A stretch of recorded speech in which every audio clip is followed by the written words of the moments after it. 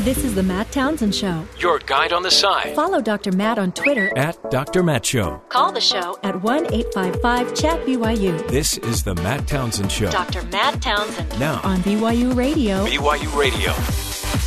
Good morning. Welcome to the Matt Townsend Show, and we hope you had a fantastic Easter weekend. We know that Terry South was down in Southern California. We love to fill you in on all of his whereabouts. You're looking a little lobsterish, little red. Yeah, got kind of red. Man, my kid. I got the suntan lotion on the kids, but not me. Wow, that's noble of you, though. Yeah, about halfway through the day, I'm like, wow, I feel hot. Huh? And I went, oh man, and it was too late by then. But you had a great time. You went to Legoland, and you went on the few rides that they had. Yeah, there's a dragon roller coaster, which was kind of fun. You know, I grew up in Southern California. Never once went to Legoland. I don't know. It's Legos. It's Is it worth the trek? Legos. Sure, your kids would love it. Now, for you, there's a few moments where you're like, oh, that's kind of interesting because, you know, they make things out of Legos. But I've heard that they have Lego short movies there, and they make fun of the fact that the voiceovers are clearly not those of the celebrities that voice them in the movies. Yes.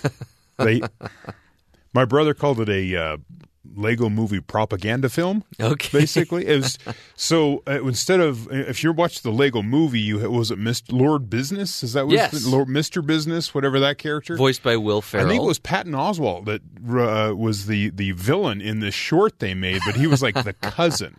Okay. The cousin of Mr. Business. I forget his name, but it sounded like it was Patton Oswalt that voiced it. I can see how he would be less expensive than Will Ferrell. Yeah, so it was that kind of thing. But it was still, you know, the kids liked it. It was a 4D movie experience. What's the fourth D? They spray water and wind and make you kind of experience. But not like the weird scents or anything like that. Okay, good. Because those are the worst. I've been to one of those for Lilo and Stitch at Disney World.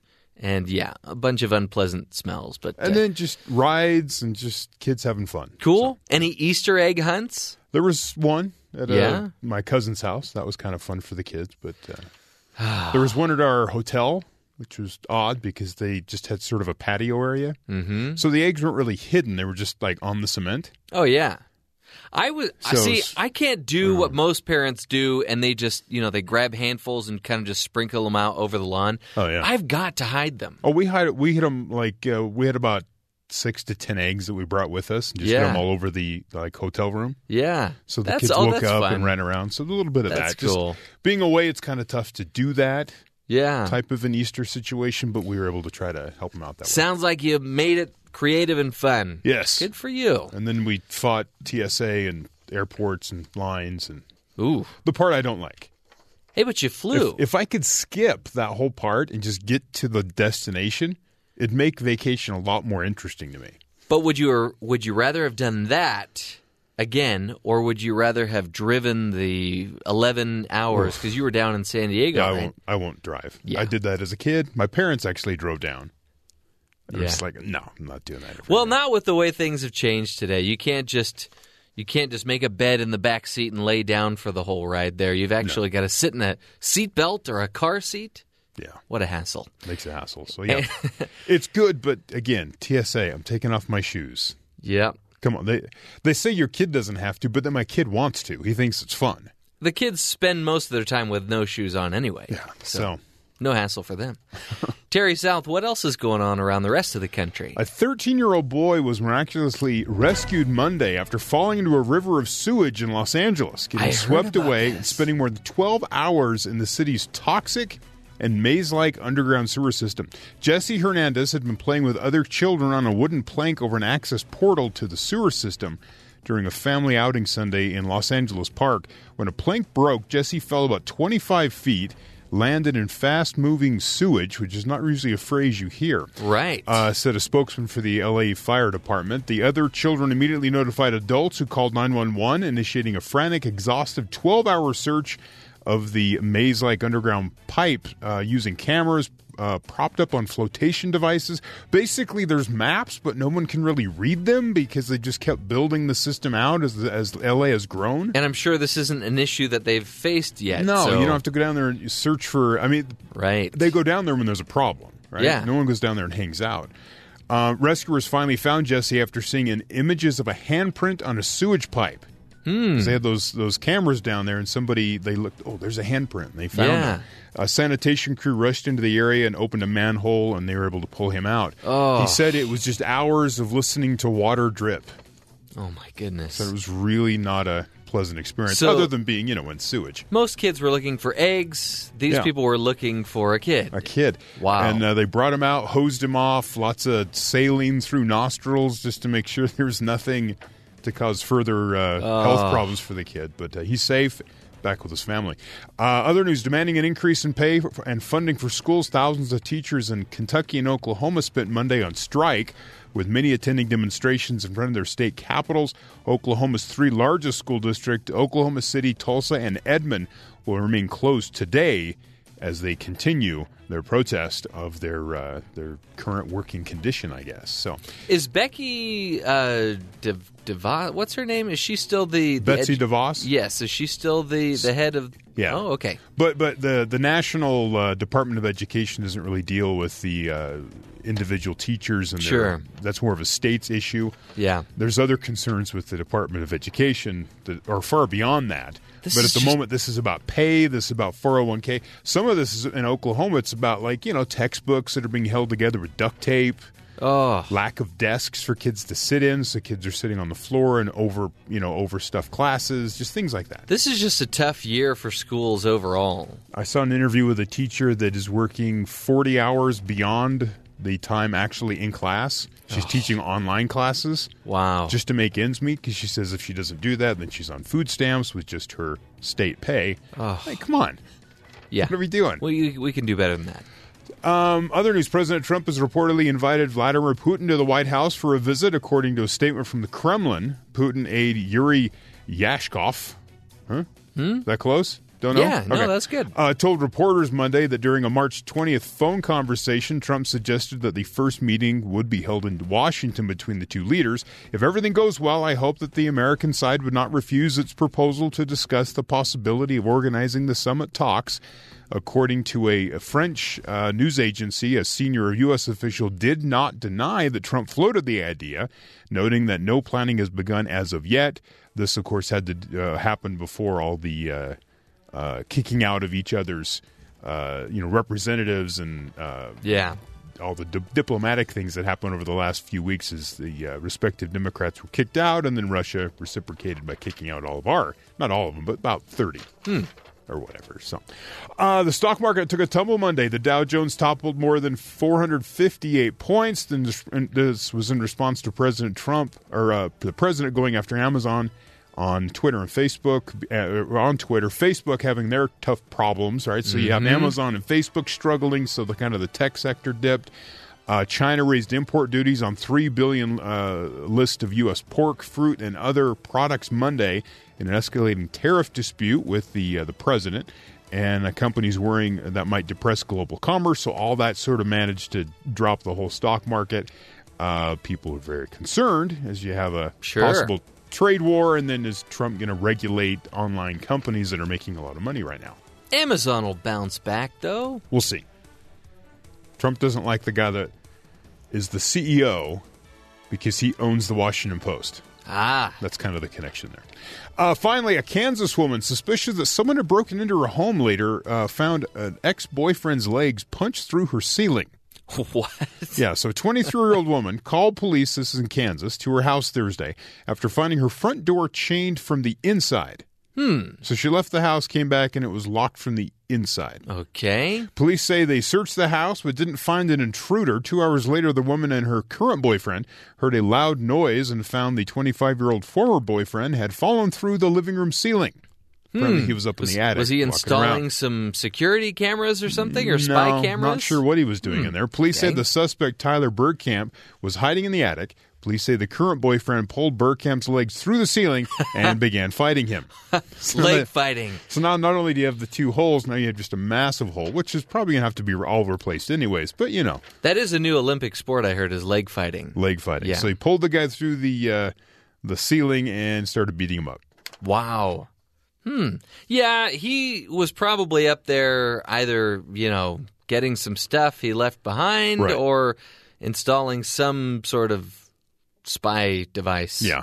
He's just creeping around. Why would he lock himself inside, though? It's pretty obvious that someone's in there. Yeah. Yeah. So, yeah. Think it through, buddy. Interesting story. Don't do that. Yeah.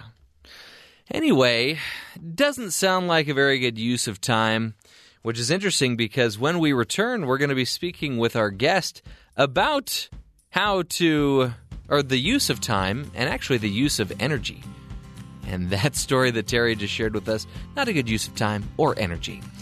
But we're going to tell you how to save it when we return. This is the Matt Townsend Show.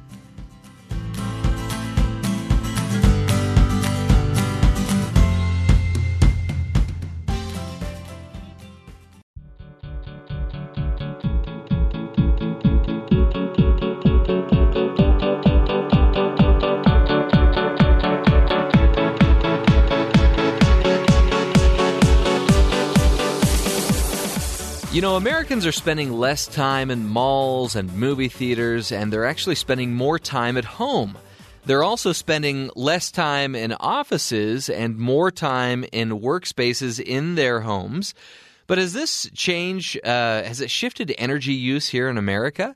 Well, here to speak to us today about it is Ashok Sekar, a postdoctoral fellow at the University of Texas at Austin. Ashok, welcome to the Matt Townsend Show. Thank you for having me here.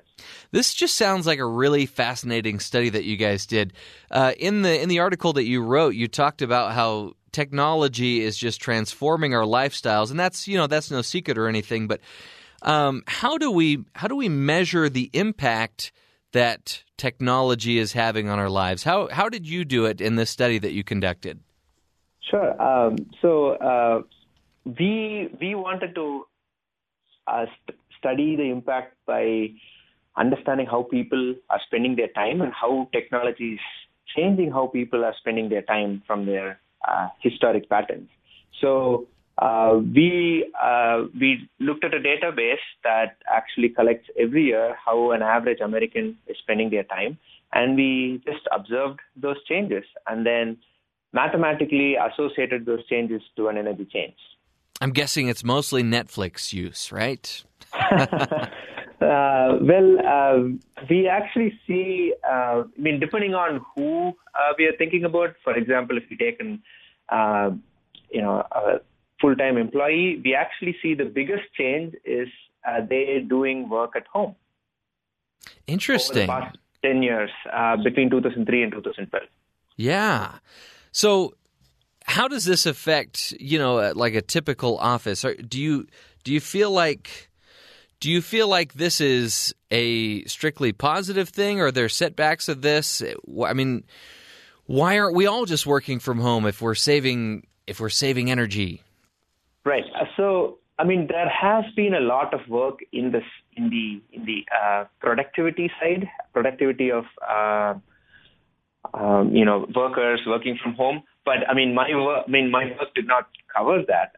There is, to summarize the results, there is, some people have said that there is an increase in productivity, but some have said there is a net decrease. But my work was not in that. So if you think about energy in particular, there is not a direct link associated with a reduction in energy at office spaces. However, there would be a direct increase in energy at home. Interesting. But what we are measuring is the average decrease. So, for example, if you see a lot of people not working from home, then you don't need such a large office space. So the change in energy comes over time. So we have averaged those, savings in energy in our study. Did I make sense? Oh yeah, absolutely. Mm-hmm. So, what is the breakup of our energy use at home? So if you think about it, most of it, if I don't have the top of my head, so I'll probably give you ranges. So 30 to 40% would be from our heating and cooling systems, and we would have another 30% from all the electronics, and then the remaining from hot water use. Yeah, wow. So I'm curious to know overall. So you said that the study was from 2003 to 2012. So we're spending more time at home, less time at work. How does that change when you look at different demographics? Right. So when we look at different demographics, actually, our study provides some interesting insights. For example, if you look at the people aged between 18 to 24 in 2003 and 2012, we see that they have the highest change. For example, they spend 33 hours more at home in the year 2012 compared to 2003. This change is actually almost close to 2 times than that of an average population, or even between the population between 25 to 64. The other interesting thing that we noticed was if you take the people who are older than 65, they have a trend reversal, meaning they are actually spending more time outside but less time at home. So initially they used to spend a lot of time at home, initially in a sense in 2003, but they are spending less time at home. I think those are because of increase in retirement age. Yeah. And also, I think there is also the other fact that people are now more healthy, and also they can move with Uber and other technology and etc.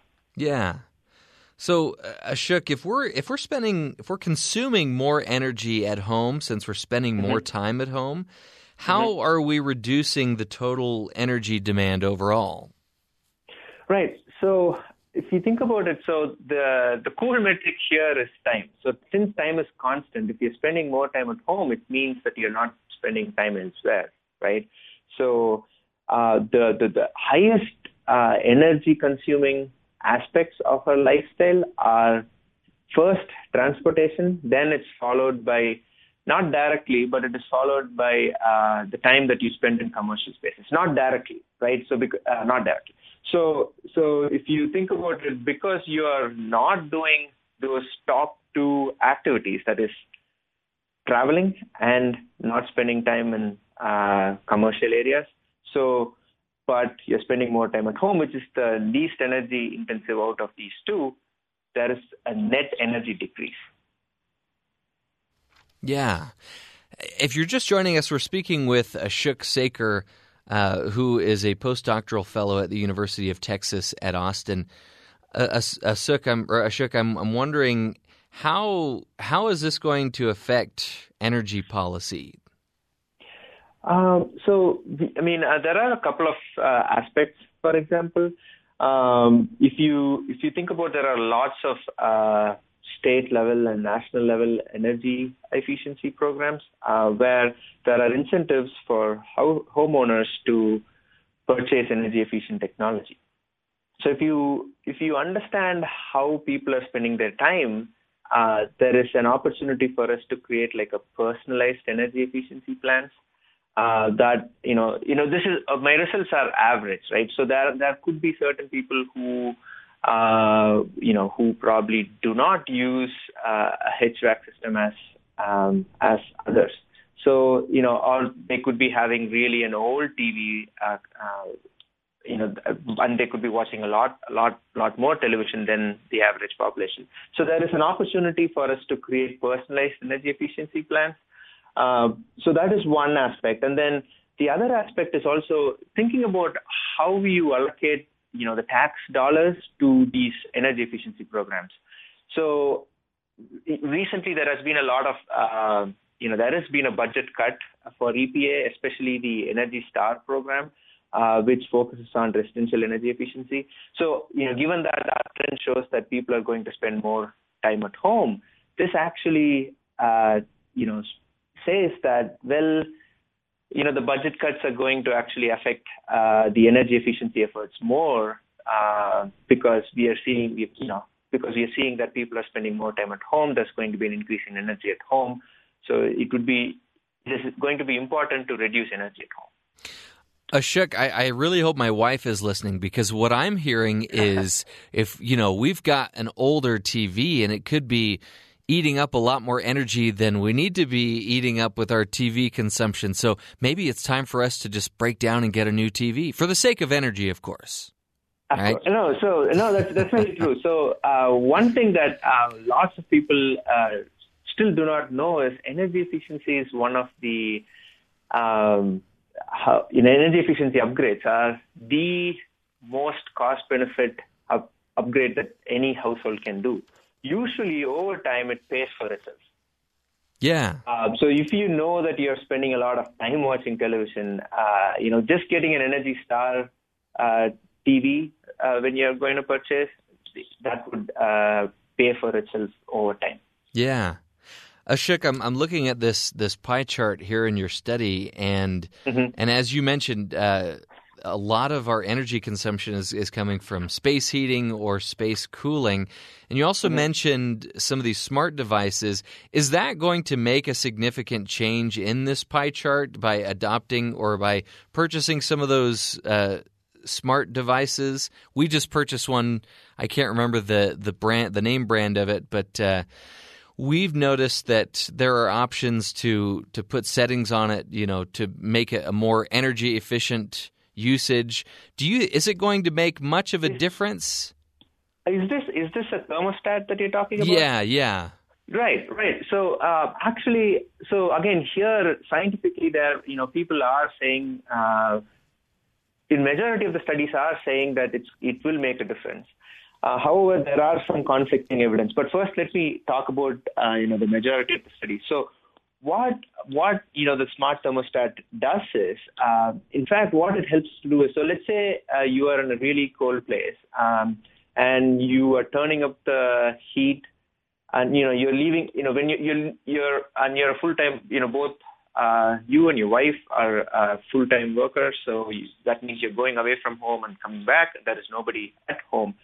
So in those cases, ideally, it would be nice to turn down the heat and then gradually increase it before you reach home. Right. So that your household is at a comfortable temperature.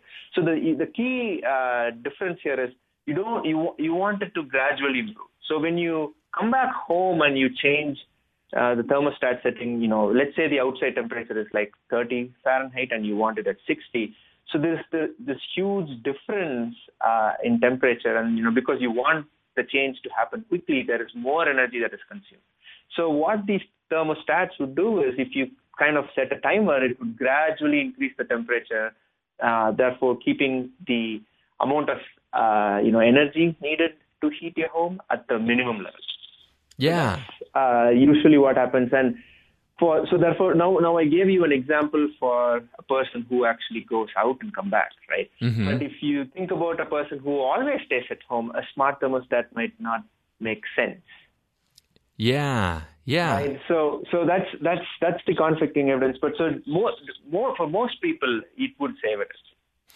Ashok, another thing that I read in your article that I found really interesting is that people that are spending more time at home are actually, you're suggesting that they actually get more sleep, which I think is interesting because I feel like nowadays people are getting less sleep with these pressures from work, but it seems like if they're spending more time at home, they're actually getting more sleep.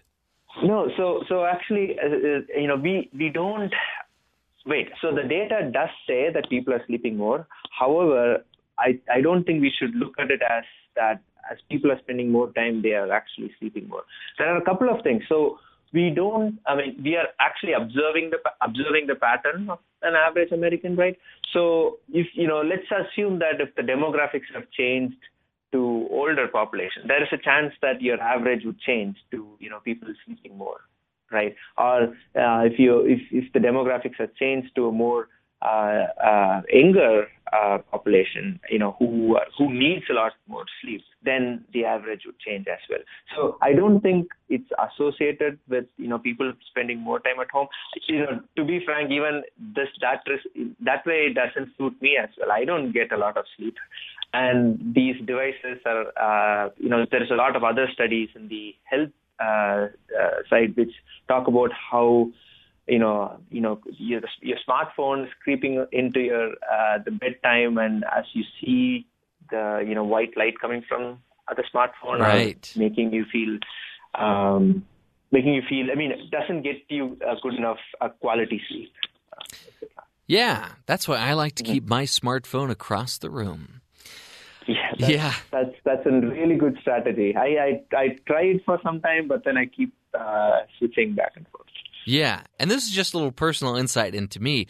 I actually do like seeing what time it is throughout the night so that when I wake up and see the clock, I get this refreshing feeling of, I still have 2 more hours before I have to get up. It's weird, I know, but that's just me.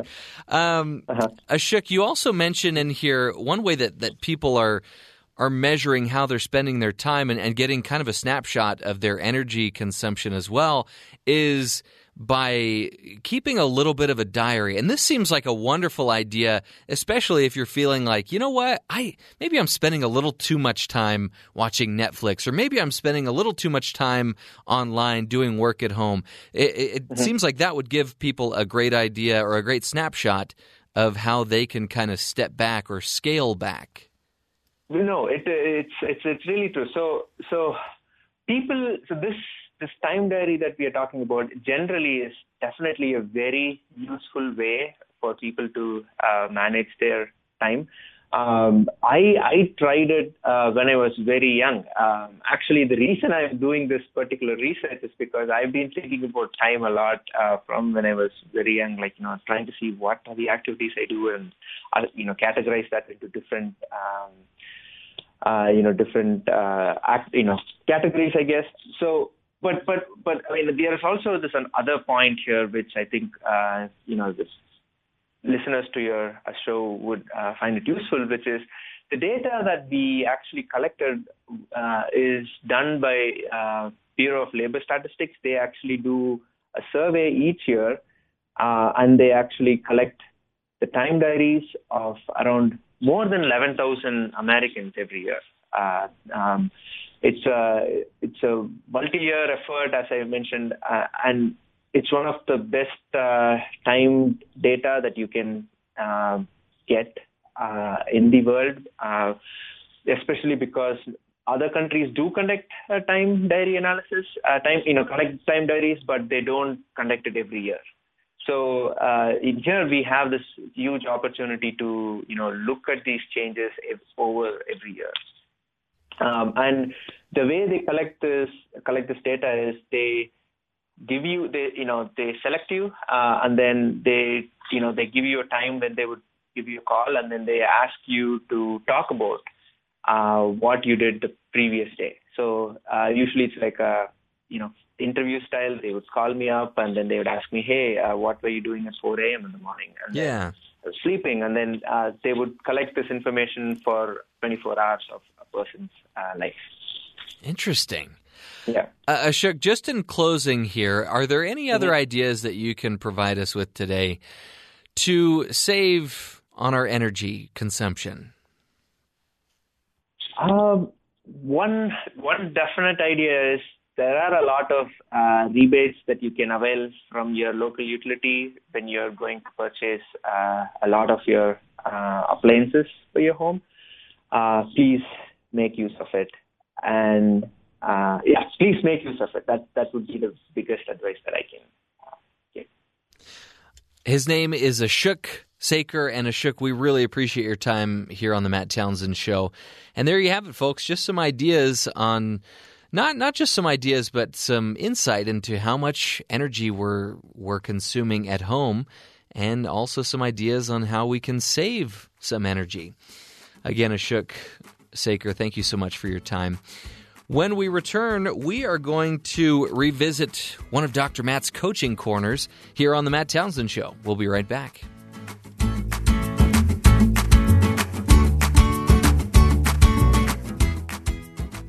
Just give me a chance. Because life doesn't come with a handbook, you need a coach. Here's Dr. Matt and his coaching corner. Play ball. You know, as we talk about anything on the show, our goal is to influence you, right? To hopefully give you some ideas, some tools, some real-life solutions. And part of the Coach's Corner, our goal is to give you some takeaway, something you can go and do. As we were talking with, should we, wait for red flags to address student mental health issues? Should we wait till there's a shooting? Should we wait till we can all react? No, right? So one of the ideas I wanted to talk about in the Coach's Corner was the idea of proactive versus reactive. And reactivity. And the problem is there's just so much going on. We don't pay attention to everything. We can't feasibly pay attention to everything.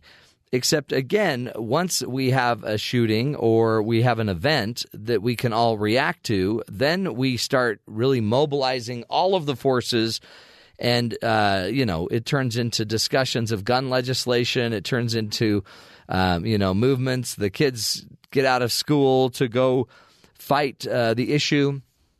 One of the solutions that our last guest, Nate, brought to us is the fact that there are ways to understand very quickly the mental health needs of students and to assess those needs, to see if they have the potential of having some problems coming up simply because of what's going on in their lifestyle, in their home, in their are they treated properly and appropriately? Do they tend to be bullied? Other issues that can come up in these evaluations.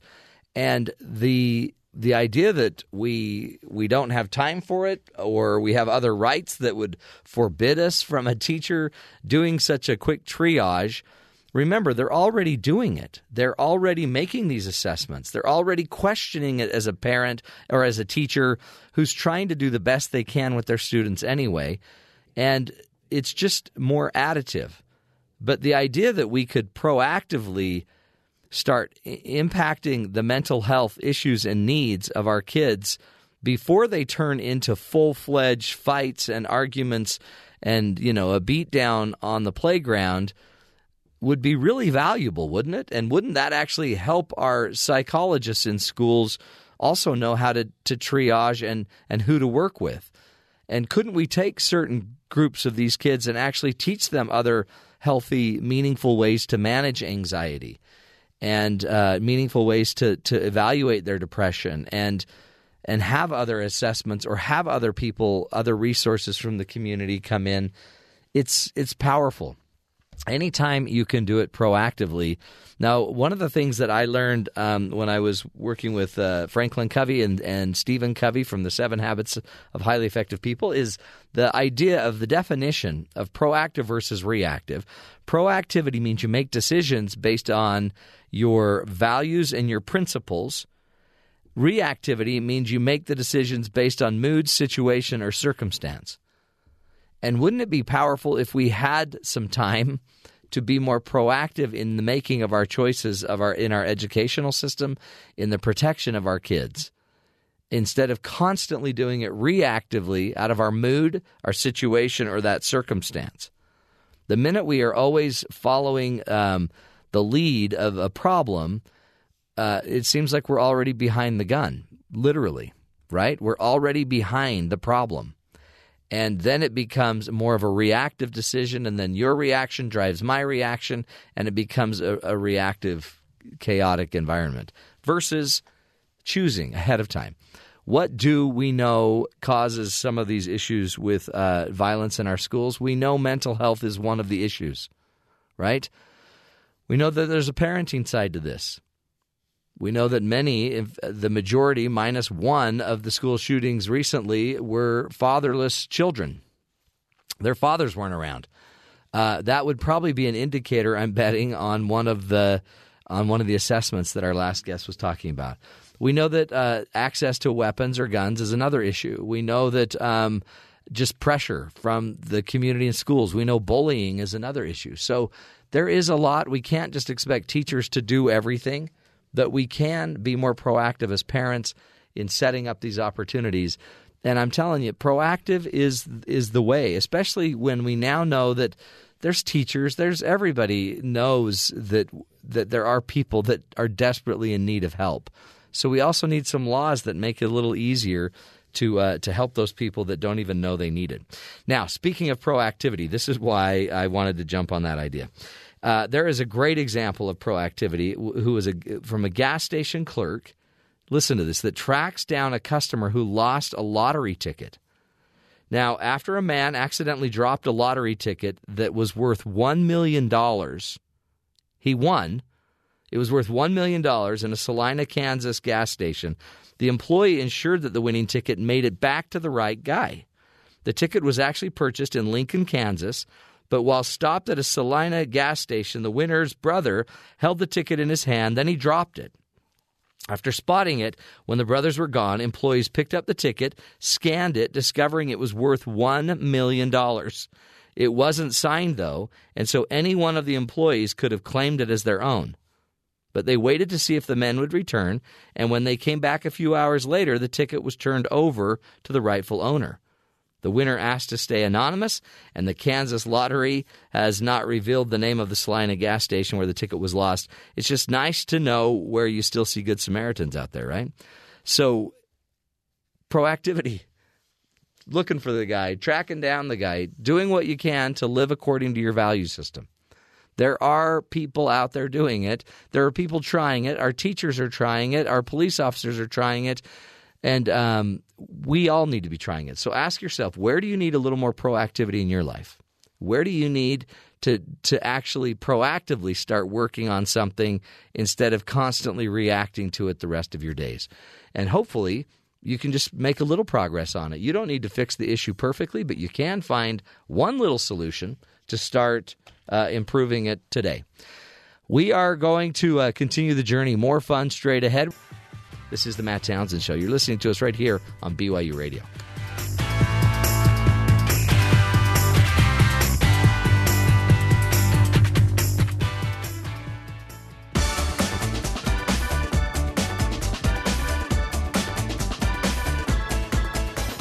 Welcome back to the Matt Townsend Show. You know, a while back, Dr. Matt and Kim Giles, who's the president and founder of Clarity Point Life Coaching, they spent a few minutes talking about the benefits of a negative attitude, and Dr. Matt began the interview by asking why she wanted to talk about the benefits of a negative attitude. The article that I wrote was The Quirky Benefits of a Negative Attitude. The quirky benefits. Yeah. So there's some positive things that having a negative attitude can do for you. It keeps people away from you. It does. That's a benefit. And some people hold on to it for that reason because maybe they don't want anybody around. That's right. Get out of here. A matter of fact, just this morning, one of my coaches messaged me and said she's got a client who is just miserable and just suffering and hates her life. And we're giving her all the tools to change, and she's not using them. She's not doing the work. And my coach was, what do I do? And the first thing that came to my mind is she's getting a benefit from staying a mess. Yeah, she likes somehow subconsciously that serves her.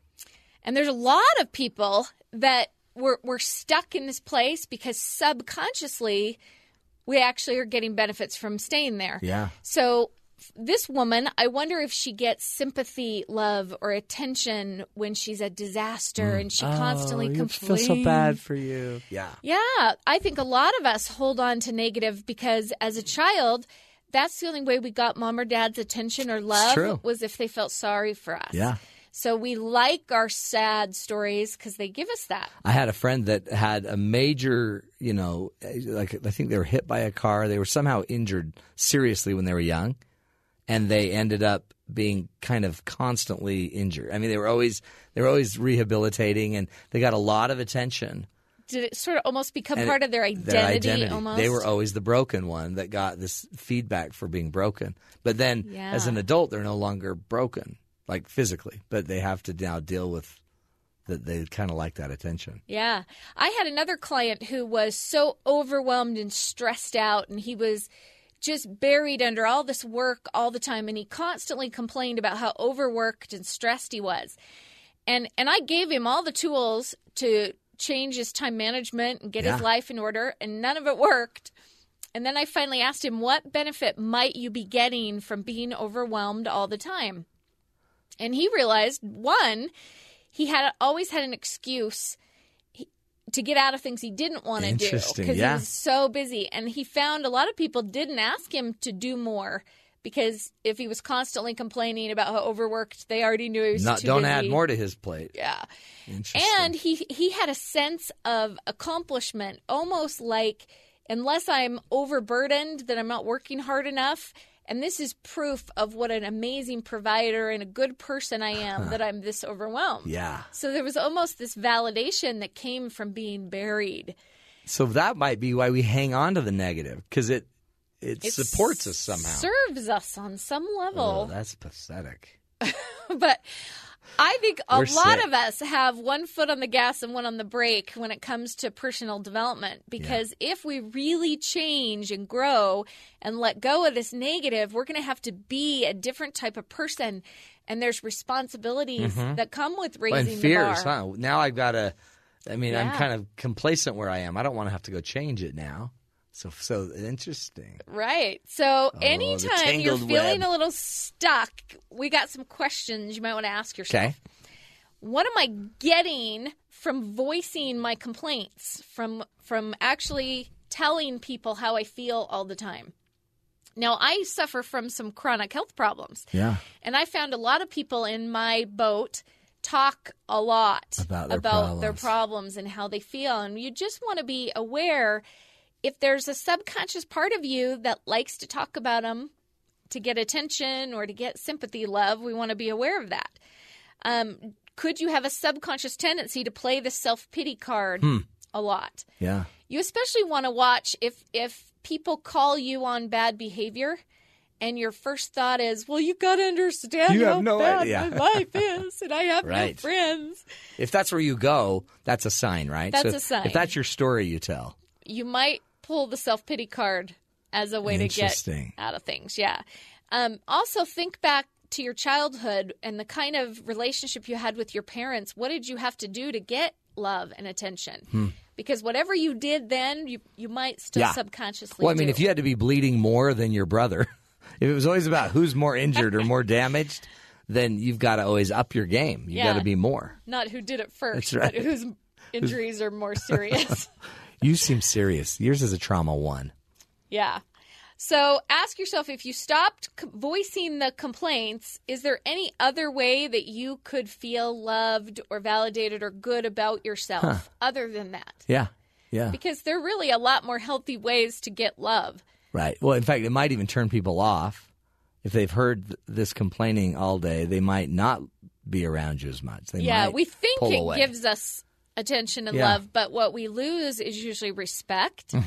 And over time, people do kind of pull back. So it's not the best technique, is it? Never is it? Darn it. No. It's just unhealthy. A matter of fact, instead of trying to get love from people, we do a lot better if we just are a giver, right? Yeah. If you focus on giving to people, they actually love and respect you a lot more. And you feel better and be healthier, right? I mean, that's like, I love being as busy as I am until it's killing me. But then, so when people come up and say, "Oh, you're so busy," I want to agree with them, but I don't want to talk about it. Like, yeah, you don't need to talk love about it. But it's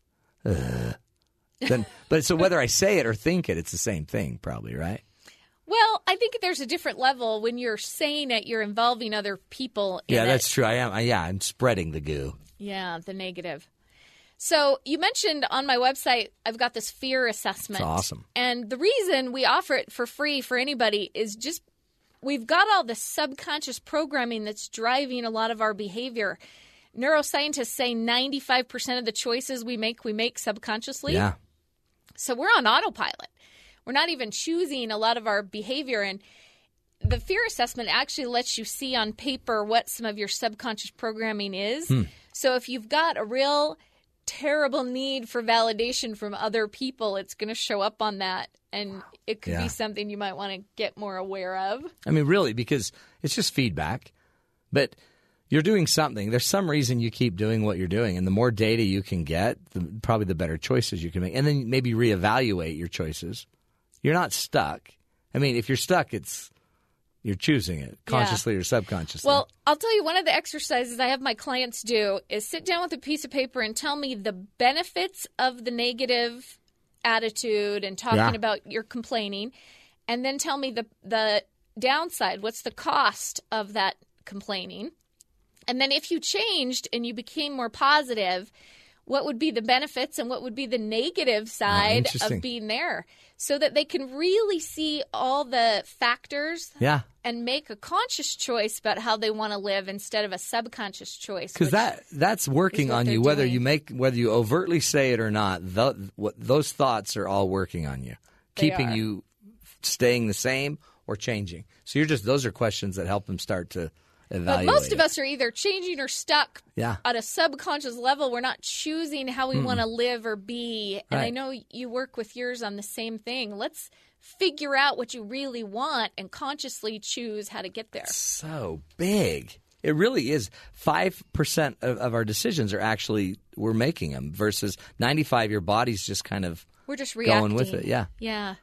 That's Isn't sad. that crazy? That's most of our behavior. Yeah. We're not Well, think of that. None of us are choosing to, have our heart rate escalate the minute we see something happen. That's not a choice. That's just happening. It's just, or when you walk in and you see, your car has a scratch on it, your body's going to naturally start making all these reactions. Oh. But you can start to be more consciously aware of this. If this is a fear reaction, definitely notice a scratch on my car is a fear of loss moment. I paid all this money and now I'm losing the clean, beautiful car. So now you get to decide how much you want to suffer over that. Yeah. I mean, isn't that totally in your control? Totally. You could go so negative. You could complain to everybody. I can't believe someone scratched my car. Well, and everybody would be, I'd be mad too if I just bought a brand new car and my kid ran his bike down the side of it. Yeah, that'd make me mad. So we bring others in for validation in our drama. Oh, it's pathetic. We're going to have more of that interview from Dr. Matt and Kim Giles about the benefits of a negative attitude later on in the show. This is the Matt Townsend Show coming up next. This is the Matt Townsend Show. Your guide on the side. Follow Dr. Matt on Twitter At Dr. Matt Show. Call the show at 1-855-CHAT-BYU. This is the Matt Townsend Show. Dr. Matt Townsend. Now On BYU Radio. BYU Radio. Good morning. Welcome back to the Matt Townsend Show. This is Jeff Simpson filling in for Dr. Matt. Dr. Matt is still in St. George, Utah, where he's spending time with his wonderful family. And we wish him well. We wish him a speedy return. But, man, he's probably having a great time. Probably having a chocolate hangover from the Easter holiday. I don't know. He seems like maybe the type of person that would indulge in his children's Easter candy, but so am I then again. Actually, I won't steal candy from my children, which maybe I should rephrase that because that just sounds horrible. Steal candy from my own children. Is that stealing though? No, there's a tax. I think there's a parent tax. It's not really in writing, but it's more of just an inherent.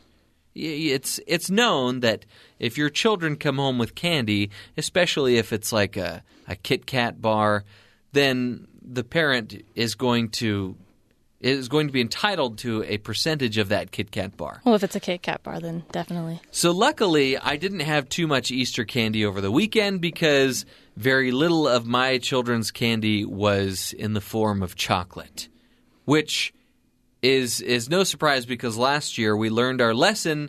You don't hide chocolate in Easter eggs on a blistering hot day. Ooh. Because there's going to be a lot of disappointment when those eggs are cracked open and the chocolate is completely melted. More realistic, though.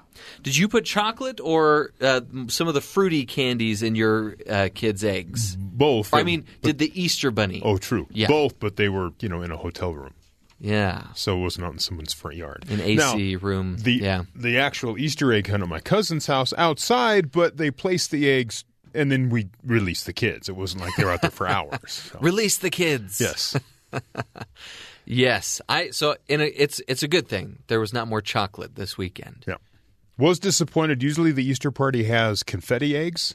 Confetti eggs. Just egg shells. They blow out the yolk, and you fill it full of confetti, and then you just go crack over people's heads, and it's just kind of fun. That sounds kind of cruel. It is. It's kind of a cruel side of Easter. Not the Easter bunny piñata that we had.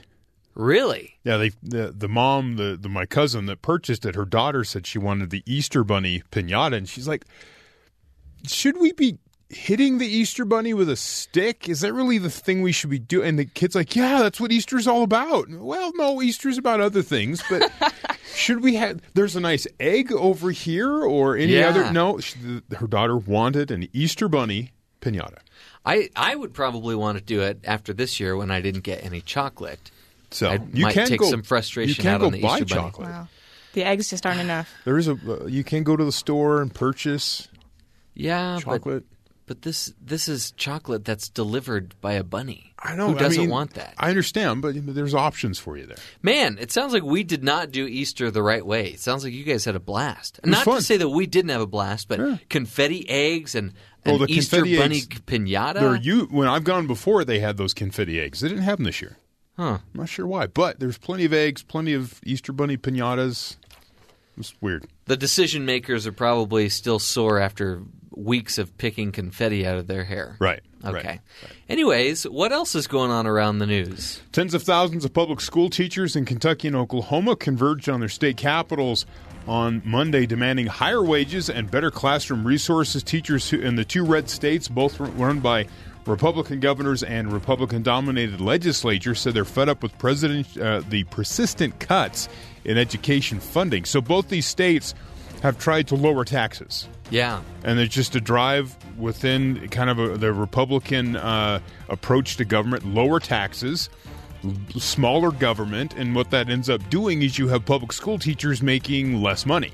Yeah. And then how are they supposed to survive and teach your kids? Yeah. And so that's kind of you run into a problem when you drop it so low you can't pay for the services that you want to have, and one of those would be public school teachers. Yeah. So I wonder what's going to happen. Wonder what the result of this will be. In West Virginia, they held out for almost a week and a half, almost 2 weeks. I can't remember how long the strike was, but they got their 5% raise. Well, good for them. It's not a lot, but it's something more than they've gotten in quite a while. So they were able to hold out. Every public school in the entire state of West Virginia was out for like a week and a half. Which puts stress on parents because they have what you do with your kids. You got to go to work. And I'm sure those kids at the time are thinking, oh, this is great. But then at the end of the year when they have to make up that week and a half, that's... Not sure how that works. But yeah, that would be like, wait a second, am I still in school? So many of the demonstrators on Monday wore red T-shirts reading, I support public schools, in solidarity for the nationwide grassroots movement that was started online. The Oklahoma teachers plan to continue that classroom walkout today and have... and prompting the Oklahoma City, Tulsa, and other school districts to cancel school for a second day. The White House is reportedly investigating the Environmental Protection Agency Chief Scott Pruitt for possible ethics violations. According to the Wall Street Journal, the embattled Pruitt's job is still secure, but few people inside the White House are defending his actions. Last week, it was revealed that Pruitt was renting a space in a Washington, D.C. condominium owned by an energy lobbyist. So the head of the Environmental Protection Agency was renting a condo from a lobbyist for the energy industry. That's interesting. Possibly a conflict of interest there. Now, apparently that's not a problem. You can do that.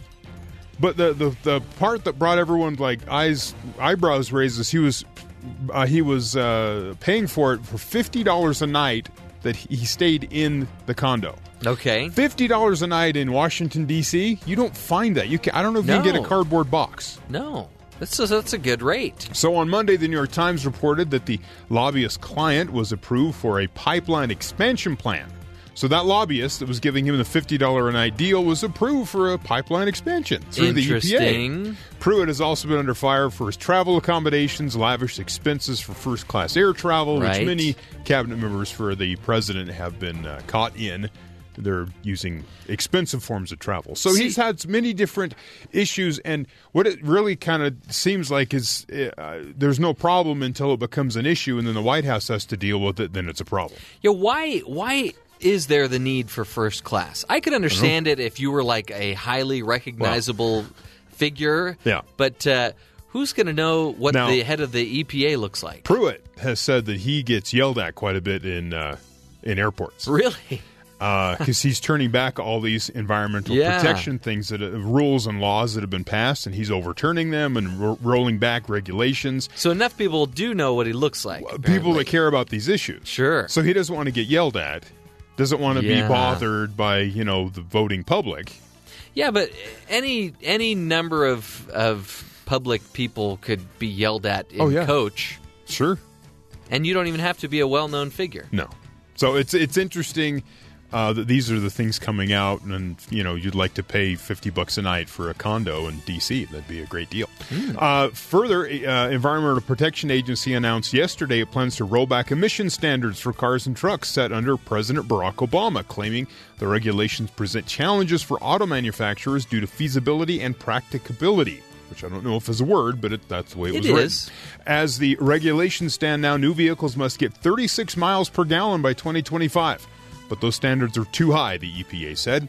The agency is working with the National Highway Traffic Safety Administration to come up with new standards. It's unclear how this will play out in California. The state set its own pollution and gas mileage standards, currently the same as federal guidelines, with about 12 other states following California's lead. While automakers approve of the move, environmentalists argue that it will increase pollution and make it more expensive to fill up vehicles. Because you think 36 miles per gallon, you're going to fill up less. That would be fantastic. I don't know what the problem is here, other than maybe the automakers don't like it because they have to, of course, make the cars more efficient, which is kind of difficult for them. California and New York are suing to see if they could stop that change, because they've already have these rules. If they have the standard following the federal government, and then the federal government rolls it back, but you already got programs moving forward and money spent that way. It turns into an expensive transition for the state, so they want to keep it the way it is. And I don't know. I don't want to see my air that I'm breathing. Yeah. And I think a majority of people kind of feel that way, so I'm not sure why you would change that rule, but maybe it is difficult. I'm not sure. Two places that would definitely need their cars to be more efficient because they don't move at all. No, they all just sit there and burn with gas, right? And finally, an underground blast sent a 100-pound manhole cover flying into the air in Manhattan on Monday, nearly hitting two people walking by before it came crashing down just outside a restaurant, the video shows. Those suckers are heavy. As the manhole exploded, at least two passersby strolling down the street tucked their umbrellas under their arms and ran as smoke shrouded the icy sidewalk. I thought you were going to say they held their umbrellas up to guard them from the man. That was my first thought, too. The cover ended up just outside the doors of a Thai food restaurant. Moments later, another manhole across the street exploded. When a pair of manhole blasts rattled lower Manhattan during the evening rush in late March, fire officials reminded the public that underground fires and explosions aren't uncommon in the city following wintry storms. So this wasn't like a Ra's al Ghul weaponizing the water supply situation? No. Okay, good. No, this was, as it says, salt and snow melting and going into manholes. It decays the rubberized coatings on electrical conduits and starts fires, said the deputy fire chief at the chief of the FDNY. So it's just the melting snow messing with the electrical connections causes a spark, which causes a fire, and then it just builds, and then there's an explosion, and the manhole cover comes flying off. Weird. And as the guy says, the FDNY deputy chief says, it happens every winter. Just chill out, people. You're fine. Like, this is common. Okay. Exploding manhole covers. So watch out. Yeah, you're going to see a sign on the side of the road that says, watch for exploding manhole covers. I guess. Just like when you're driving in between the mountains, you see watch for falling rocks. Yeah, just a common everyday occurrence. Sure. I guess so. Interesting that you mentioned transit and some of these transportation issues that we're experiencing, especially in California and New York. They're suing. Because when we return, we're going to be revisiting an interview that Dr. Matt conducted with Matt Mitchell, talking about the end of public transit. When we return, this is The Matt Townsend Show.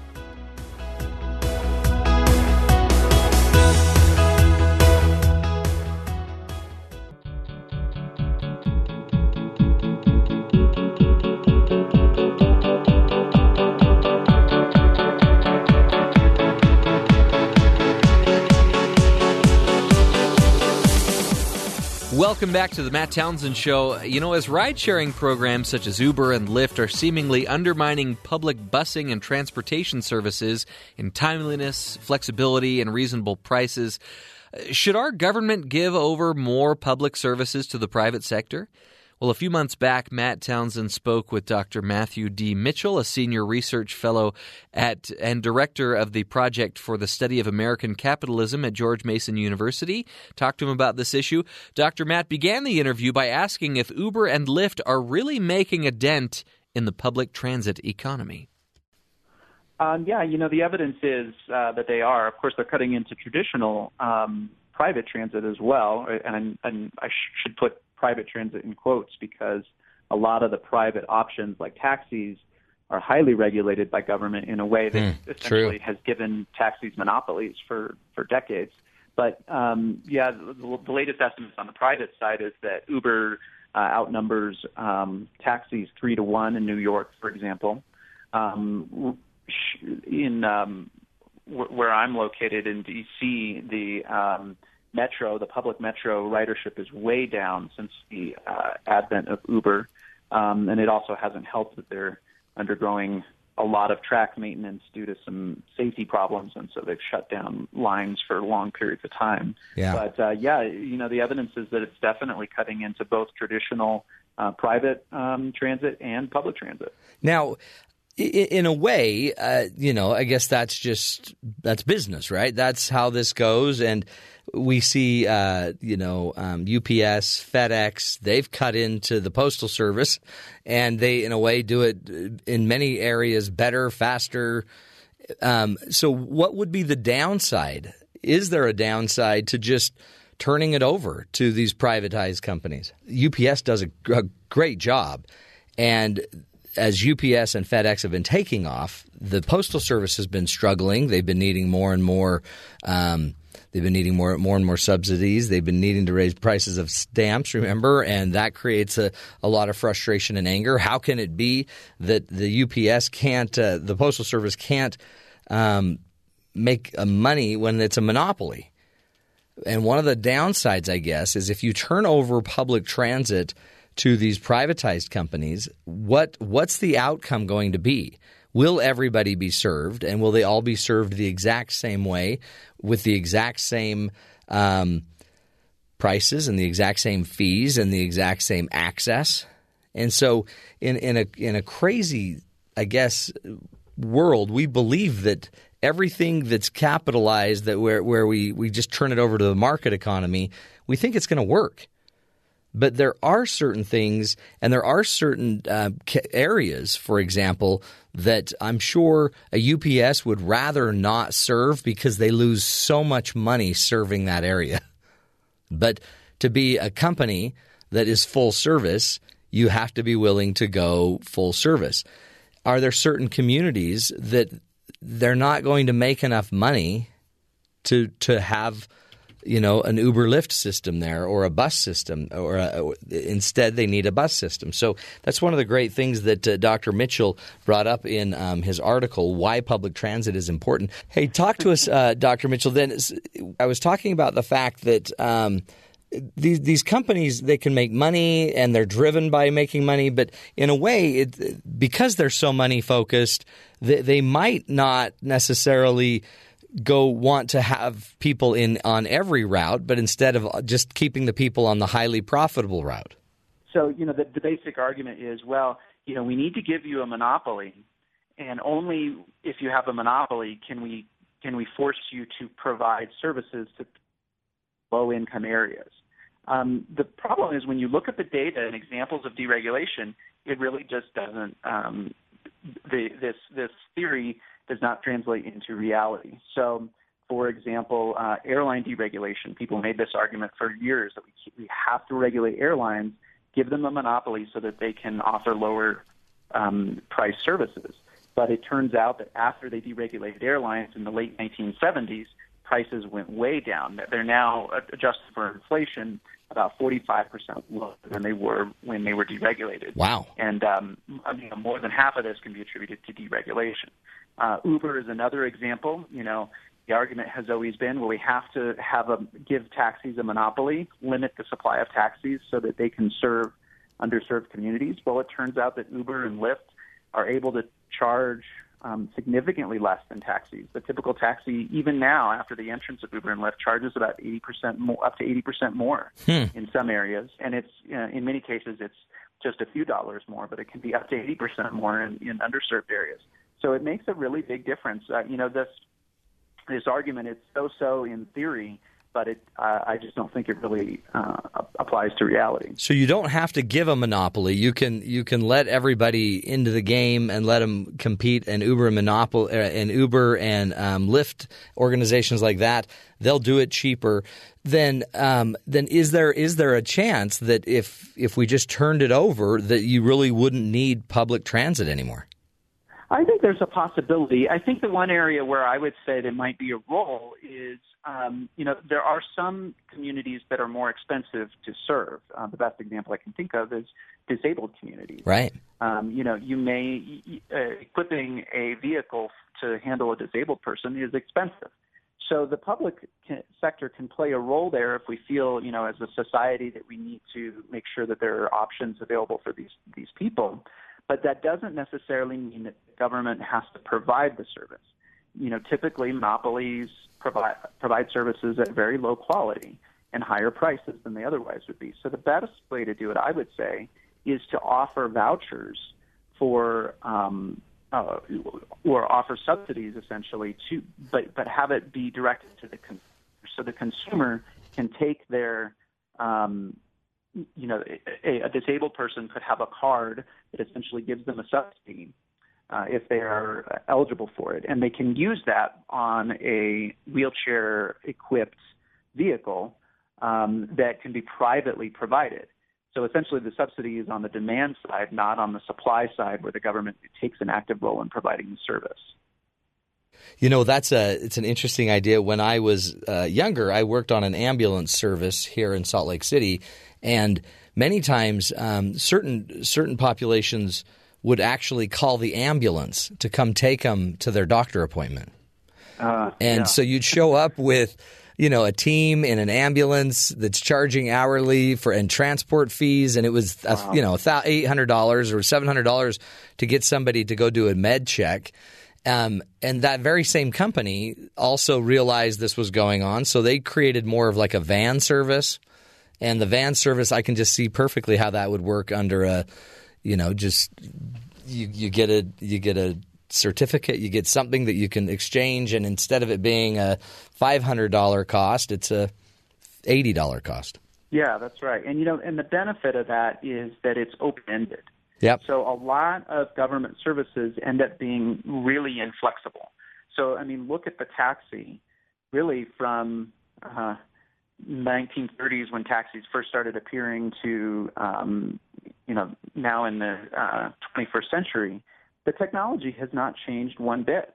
Right. But in just 5 or 6 years, ride-sharing firms have totally revolutionized the technology of transportation. And of course, streetcars or major subway systems and other kinds of public transit are even less flexible. Right. So really, the real economists talk a lot about competition as being important for driving down prices, and I don't want to dismiss that argument. But real competition is dynamic competition, where it's not just about prices, but it's about changing the product. It's about offering a different array of services. It's about employing new technologies and challenging old business models. That's really what part of dynamic competition is. Well, and one of the things you brought up as well in your article was the fact that this innovation. Uber may not drive somebody all the way from the suburbs to the city. They may just drive you from the suburbs to the train station. So those are shorter drives, shorter runs, and faster, more efficient, to your door kind of thing. And then you can still have the public transit take you in on the train. That's right. And and there's a lot of interesting things that technology is now able to do, where they can see, all right, this is the areas in which people are demanding services. This is the area in which the routes are going.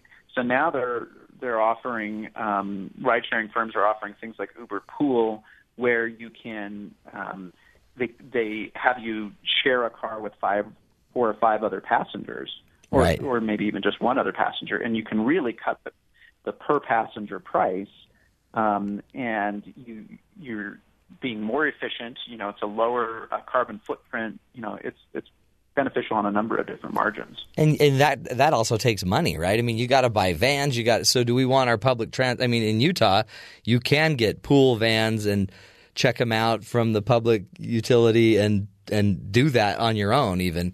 But then again, it's the government that has to buy the machines and the equipment and all the technology to make it happen versus allowing the market maybe to do it. We're speaking with Dr. Matt Mitchell, and he's walking us through, I think, a really important discussion. We've also been talking about monopolies. And, when we think that we need to give a monopoly to get full service and yet it doesn't necessarily pay out the same way economically. Is that pretty accurate, Dr. Mitchell? Yeah, I'd say, of course, no monopolist ever says you need to give me a monopoly just because, I want the money. So they always come up with rationales. And one of the more popular rationales is this idea that, hey, look, if you give me a monopoly, then I will do whatever you want. I'll serve underserved communities, or I'll charge lower prices. And so this becomes a very popular argument. But every so often you get private companies that are willing to challenge. A good example, you were talking about UPS and FedEx. Yeah. Back in the 19th century, there was a famous abolitionist philosopher named Lysander Spooner that challenged the postal monopoly. And he managed to deliver mail faster. He managed to deliver mail cheaper than the U.S. government. He was run out of business. Oh, really? So he challenged the Postal Service, and then in his challenge, he couldn't keep up with it. He didn't make it work. Yeah, they essentially regulated him out of business. And the same thing has happened in transportation as well. Back in 1914, a man picked up a rider and charged him a nickel and offered to drive him across town in L.A. And this started a national trend called jitneys. The name for a nickel at the time was a jitney. And so basically it was sort of a 1914 version of Uber, where people were driving strangers across town for very cheap, and for their service for this service, they were rewarded by being driven out of town by the public transportation systems and also the private transportation systems that lobbied government in order to say you got to run these people out of town. Well, yeah, you got to protect your monopoly. I mean, even the whole and whether it's all accurate or not, but the experience, the Uber driver experience versus just getting in a cab experience is different for many. Is there, and even the public transit. And public transit we laugh at because of other reasons and the people you meet on the bus or the public transit system. Is there can public work with and even compete with private and win? So, I mean, certainly public can compete with private, and it has a major advantage, which is that it typically is highly subsidized. Mm-hmm. Interestingly enough, actually, quite often when they do compete head-to-head, private still wins. A great example of this is back in the 19th century, there was a monopoly given to people who were ferrying folks across the waters in New York City. And it was given to Robert Fulton, actually, who was one of the first inventors of the steamboat. Eventually that monopoly was challenged by a young man named Cornelius Vanderbilt. He was nobody at the time. He wasn't the richest man in the world yet. He challenged it, went up to the Supreme Court, and the Supreme Court actually said this was unconstitutional. You got to let Vanderbilt compete.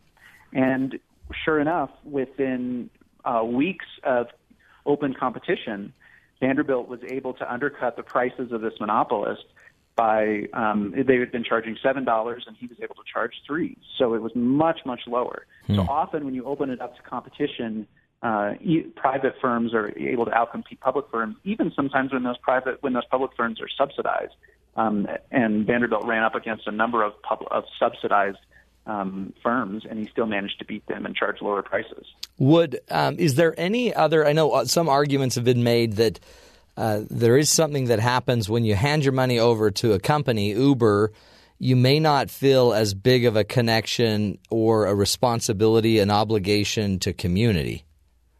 Yeah, I've seen this argument before, and I think it's a rather romantic view, I suppose, of government. It's the idea that, somehow we have this deep connection as a bond when we vote together when we vote on things. But, in a lot of ways, I think that overestimates the degree to which you are connected to your government. I mean, when you pass a vote, there's a number of limitations there, of course.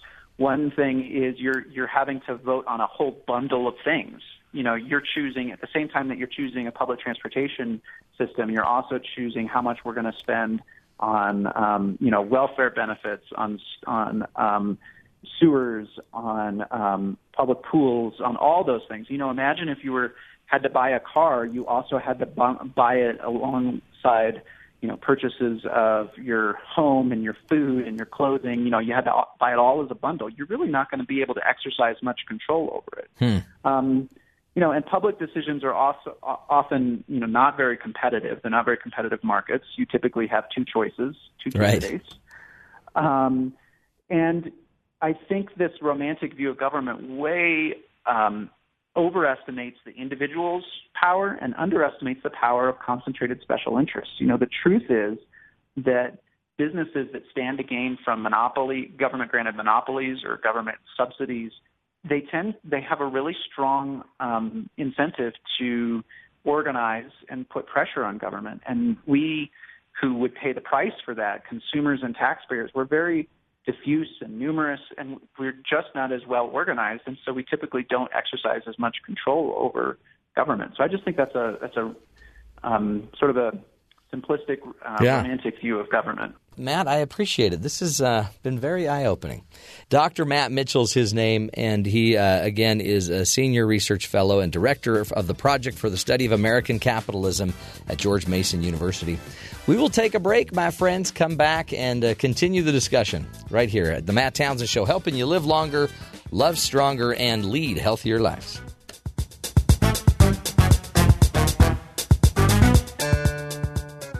Coach would have put me in fourth quarter, we'd have been state champions. Because life doesn't come with a handbook, you need a coach. Here's Dr. Matt and his coaching corner. Play ball!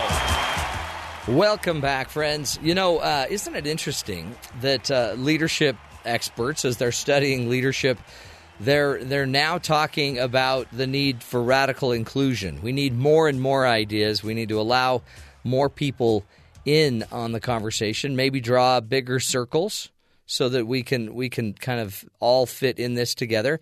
I've been seeing this same kind of movement going on where I don't know if it's a joke, but I'm always saying, we're one disaster away from a very big problem. We're one disaster away from totally needing each other, right? And we see that when we have a kind of a local tragedy, or even when you just see someone in your neighborhood that's been diagnosed with cancer. People gather around and they take care of it. In an address at the Vatican recently, Pope Francis, this was, I think, about maybe within the last year, Pope Francis spoke out strongly against what he called the terrorism of gossip. And gossip to me is the opposite of that coming together, that belonging sense that we feel when we are together fighting for the same cause. Gossip, I think, is something that actually tears us away from that.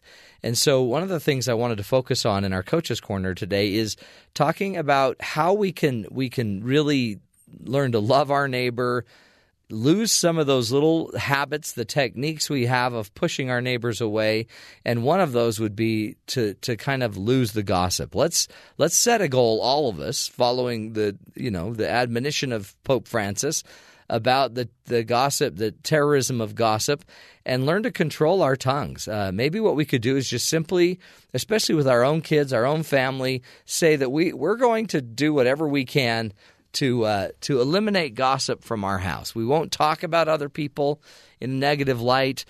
We instead will, as our last guest taught us, amplify the positive, amplify the things that we see that are good out in the world. And maybe part of what we could do is try to actually just start to have conversations around the dinner table, conversations around home about the positive things that we saw. What were the good things we saw people do today? And ask our kids to share those examples. In fact, more importantly, ask them to be those examples. Wouldn't it be interesting if we would go home every day and talk with our spouse and our kids about the good things that happened today and the people that influenced your life for good today? I wonder if your name would be mentioned by the people around you. Would your acts today be so impactful that you would make their list of people that made a difference, of people that really, truly have helped? So that's one idea. Another idea is we can learn to humanize the people around us also. We don't have to demonize everybody. Everybody doesn't have to be the spawn of darkness, slowly trying to destroy your life. Sometimes people just drive slow. Sometimes they just cut in front of you. Sometimes people just, they're humans. And if we could actually start to see people more as humans, and one way to do this is just, think about why you would do a similar thing. Well, I would never pull in front of somebody. I always check my mirror. Yeah, except for that time you didn't, right? And then you did pull in front of someone. And so if I followed you long enough, I call it the Ken Starr defense. You remember Ken Starr was investigating the water and all of the President Clinton stuff. And as he was investigating, if I put millions and millions of dollars behind an investigation team to follow you for a year, what would we find? And I'm going to bet we'd find some problems. You're kind of a bad neighbor. Sometimes you drive on their sprinkler accidentally as you're pulling your car out backwards. Be careful to demonize somebody. And the only reason we do it is because it's easy. But the minute we're demonizing everybody around us, we really are tightening in the circle, and it's going to cause and create even more problems for us.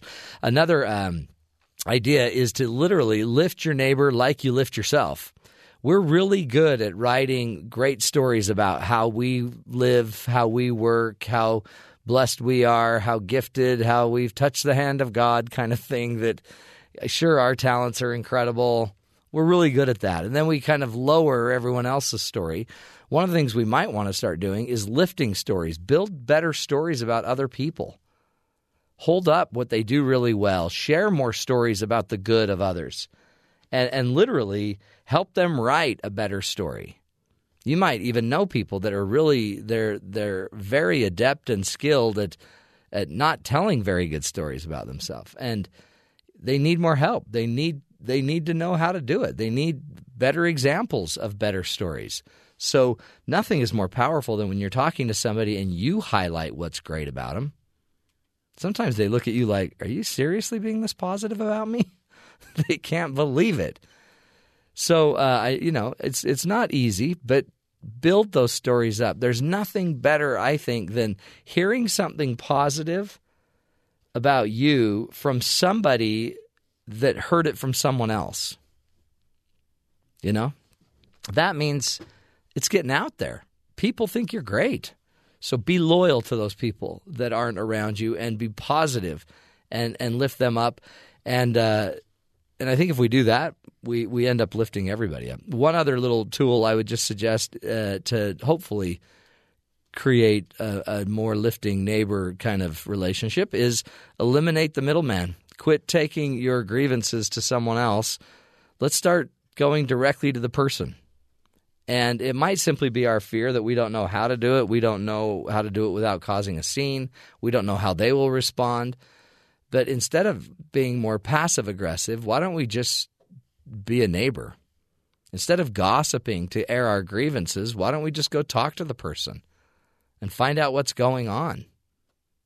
And don't even just get mean about it. I know people that set up garbage cans in front of their house because they don't want anyone to park in front of their house.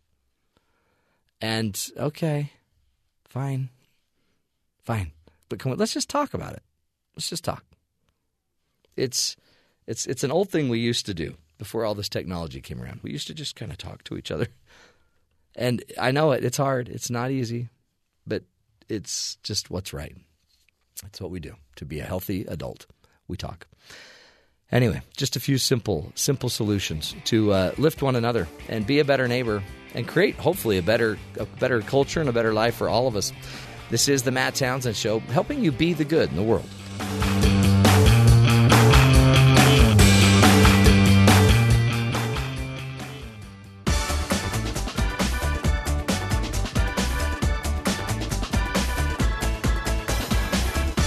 Welcome back to the Matt Townsend Show. You know, earlier in the program, we revisited a portion of an interview that Dr. Matt conducted with Kim Giles, who is the president and co-founder of Clarity Point Life Coaching.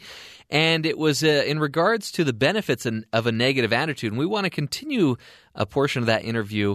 And Dr. Matt began the interview by asking if we should share with others how miserable we are. Maybe psychologists have given sharing your emotion a bad rep, that it's always healthy. Yeah. And I find for a lot of people, really talking about all the negative emotion, at some level this could be helping you process, but at another level it could be just making it bigger and wallowing in it and spreading your misery around with other people. And I mentioned to you, one of my favorite books is called Letting Go, The Pathway to Surrender by David Hawkins. And he says there's three things we generally do with emotion when we feel it, whether it's anger or sadness, whatever emotion, we either suppress them, or we kind of stuff it, and that's definitely not healthy. We express it and we talk about it, but possibly too much, and give power to it and make it bigger, or we try to escape from it and distract ourselves basically from it.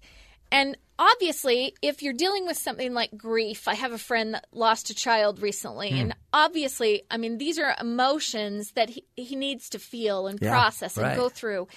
But there are moments it makes sense for him to distract himself a little bit and be able to focus on other things. Right? I mean, you need to. You don't want to just he couldn't bathe get anything done. Right. And there's a time for expressing emotion and sharing how you feel, but also if he spent all day expressing, it's blowing it up and making it bigger, not necessarily healthy. So David Hawkins recommends another option that's process the emotion. And so we are going to think it through, and sometimes it does help to process with someone. Sure. But it's different than just expressing. I think expressing is really wallowing. Well, in communication theory, we always say that you make things real by creating meaning around them. So the more you talk about something, the more you're actually generating a meaning for it. Even if the meaning's not accurate, it feels like it is. Accurate. And so sometimes talking about things, if you're going to create meaning that's really negative and not accurate, may not be healthy. Okay, so our goal is we've got to process it in an accurate way where we can kind of step back from it. That's why some fighting doesn't work, because it's not going to create a healthier You're not getting meaning. Anywhere positive. Right. Let's just figure out what's really going on. Then let's maybe process it or communicate it. So this happened to me a while back. I got pulled over by the police for running a stop sign. Yeah. And I was angry. I thought I stopped. Yeah. And I maybe didn't stop the full 3 seconds, but I thought I stopped. And I sat there in the car and I was seething with anger towards this cop. So I thought, this is a perfect example. I can call all my friends and complain and express how I feel, or I could process it. And so these are kind of some of my steps. First, take some time and sit with it. Just sit with it. Notice what you're feeling. And I remember sitting there going, this amount of anger it's interesting that I could be this. I'm not a really angry person, but I am. Yeah. Woo, feel how strong this is. And then my next question is, what could I be feeling this for? Is it serving me in any way? Could it teach me anything useful? to have this human experience, to feel this. And what came to mind is that we've been seeing on the news a lot of people angry at the police for bad treatment. Right. And, I have an African-American daughter, so we're kind of close to this. You're feeling that, sure. And I sat there and realized if I was African-American and was pulled over more often, and I'm this and you're angry going through this now, emotion. imagine how angry. I can understand how angry they would be. This experience let me have the opportunity to understand that at a different level. That's great. And I really believe life is a classroom, and every experience is here to teach us something. So this emotion you're feeling, whatever it is, it's a lesson. It's here to teach you something. Yeah, whether you want it or not. So do you think that's I think that's huge. I think it's brilliant, totally. What could it teach me? I also look at what's behind it. What am I afraid of? Yeah, what's the deeper thing here? I believe everything we're feeling is triggering a fear. Mm-hmm. And for me, it was fear of loss. I think it was loss of money, loss of time that made me feel like I was being robbed by this policeman. Sure, yeah. And or just that they're making you like you're a spectacle. Oh, everybody driving by was watching. It could have triggered my fear of looking bad, too. That's interesting. So when you can recognize the fear that's behind it, you can also step back and realize, okay, really, this isn't that big of a deal. What people think of me doesn't really matter. We can process our way through the fear because most fears are so irrational. Oh, yeah. Yeah. Don't need to go there. But that's a great thing. Just how is it serving me? Is something going on? What's the deeper trigger here? Yeah. That's good. Now, one of the many free things on my website, I've got a little ebook on processing emotions that actually has this information. And in it are some charts, levels of consciousness charts that David Hawkins first kind of came up with. Yeah. But what's interesting is you look at whatever emotion you're having right now, and you can find it on the chart. And all the emotions on the bottom are the fear-based ones, with the very worst being shame. Right. And then up to the top, the very highest would be love. And you can see where you're falling right now, and it shows you how much happiness you are capable of at that place. Because you're limited, right, by this feeling. Shame, you're not feeling very much happiness. Anger and hate towards somebody is pretty low on the happiness scale. Right. So I look up and I look at some other options, because in every moment you have other options. Absolutely. So I could choose gratitude right now. That we have a police force that protects us. They do their job. Her pulling over people who run stop signs at some level is going to make me safer. Yeah. I could choose gratitude. And 2 seconds later, I can be out of that emotion and be feeling something different as soon as I recognize I have other choices. But you might even then bounce back to it to wallow again. You know what I mean? Because you'll bounce back in and out of it, won't you? Yeah, the fear will creep back in, and you'll start being bugged. Like when you get the ticket and you got to pay for it. Pay it. Oh, here we go again. I know. But it's a choice. That's what you're saying, is make a choice.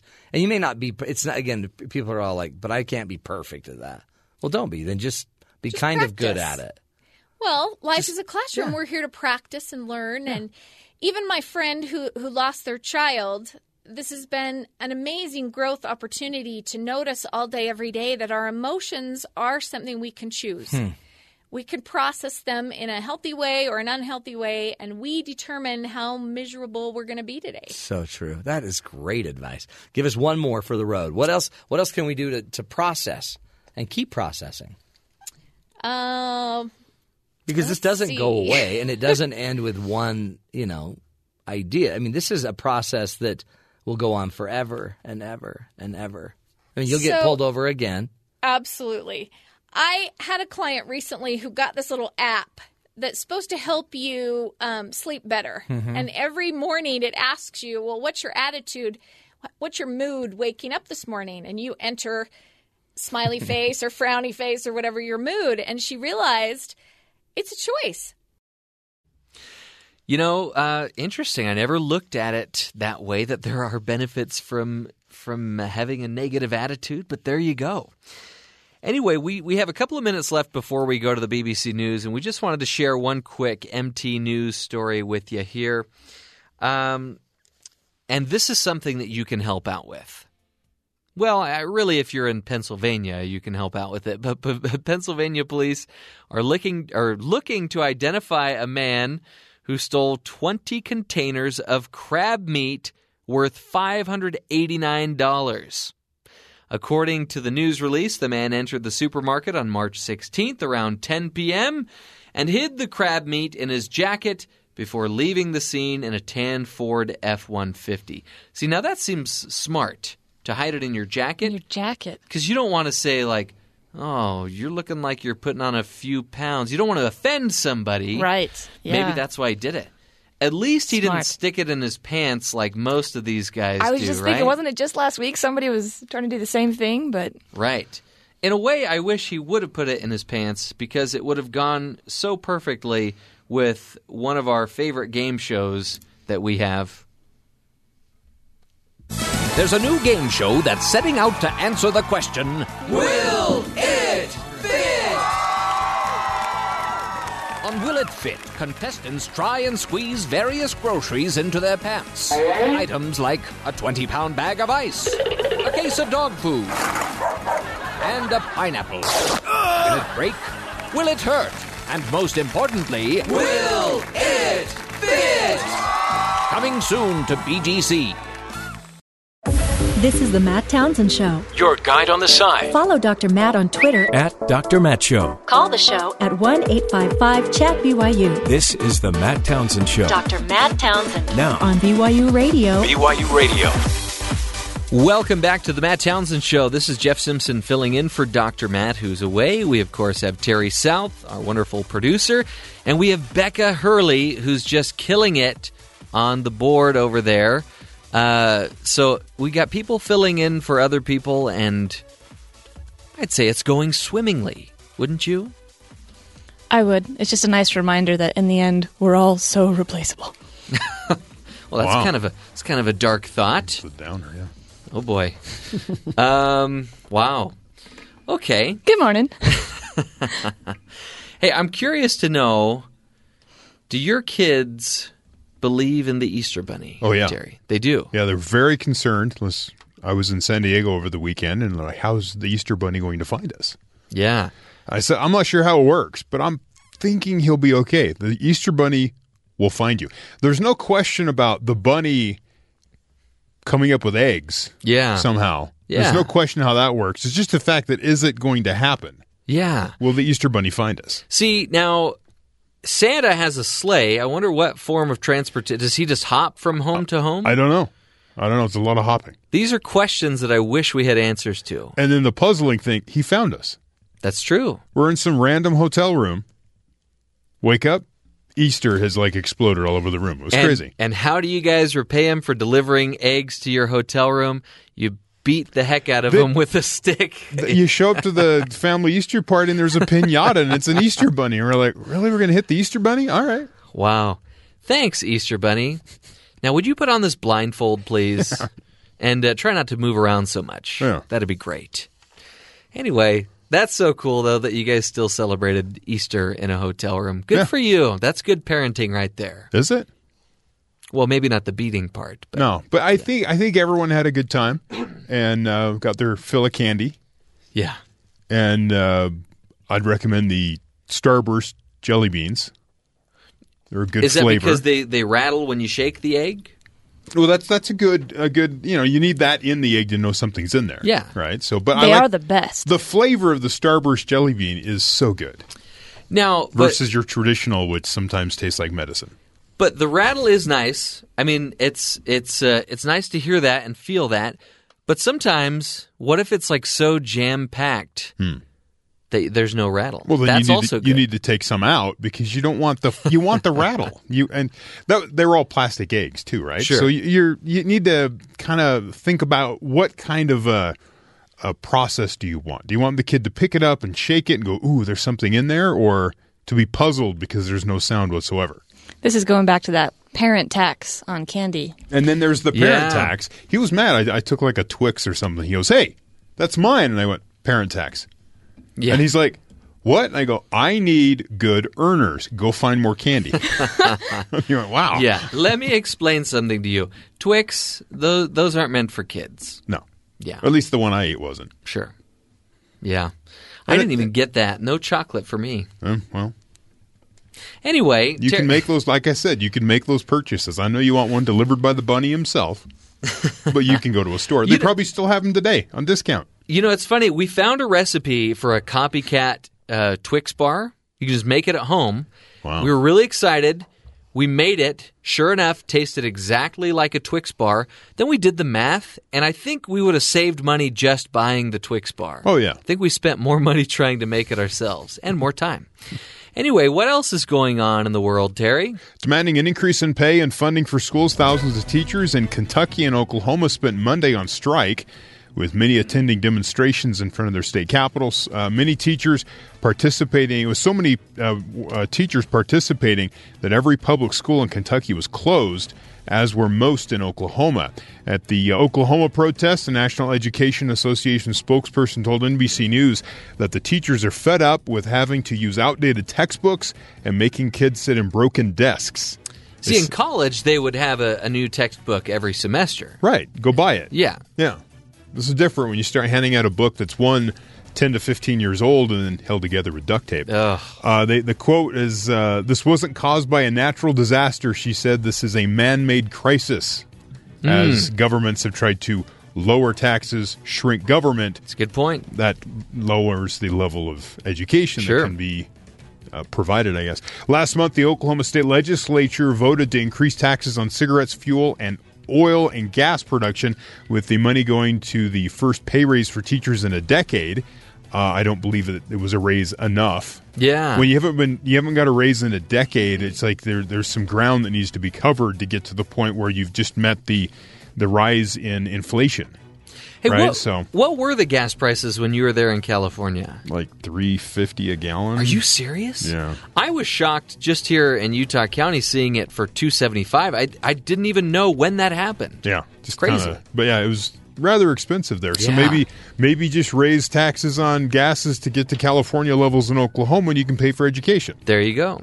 Except then all the teachers get paid, but then they have to go buy gas. That's another good point. So Just their raise gets pay them in gas eaten up cards, into I taxes guess. to get to. I don't know. It's No, that weird. would be horrible. On Monday morning, Governor Mary Fallin said that the state of this would be Oklahoma said the state can't take away funding for other services to boost education. So there seems to be an impasse on where the funding will come from. But the teachers are like, they're out today also, are on strike again. So we'll see how long this goes before someone gives in, I guess. The Department of Justice has told federal immigration judges that in order to receive a satisfactory job performance evaluation, they must clear 700 cases a year. This out of the Wall Street Journal. The new quotas were announced in a memo sent out Friday and will go into effect when the next fiscal year starts October 1st.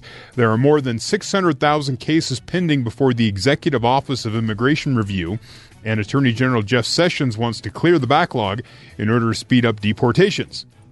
A Justice Department spokesperson said that over the past 5 years, the average judge completes 678 cases, although some judges were able to clear as many as 1,500 cases. So they want everyone to hit that 700 case a year mark so we can speed up the deportation process. Ooh. I wonder, is that a good idea? If they need to be deported, sure. Yeah. If they're just sitting there in a lot, I think the bigger issue is they're sitting in a prison cell somewhere or a holding cell indefinitely until they go to court. And if there's a huge backlog, then the whole system just kind of grinds to a halt. So maybe this is just about efficiency. Okay. Not sure.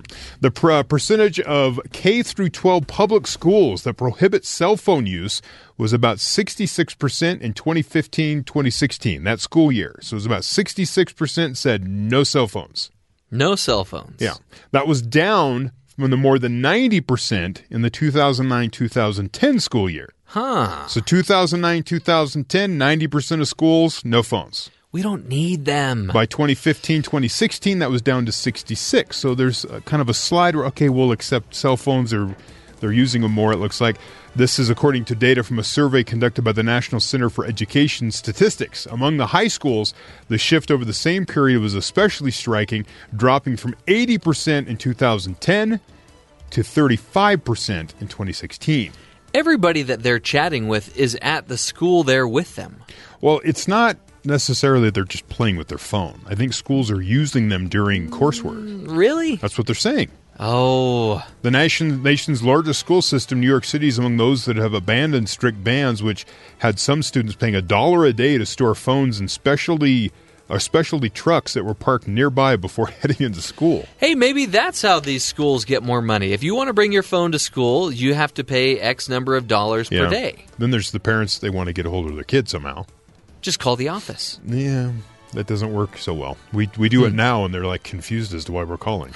I go, I need to get a message to my son. What? I'm like, he's so 6. easy. He doesn't have a cell phone. I'm not going to text him. Come on. It worked back when we were in school. Yeah, it did. But it can work again. This is a different time.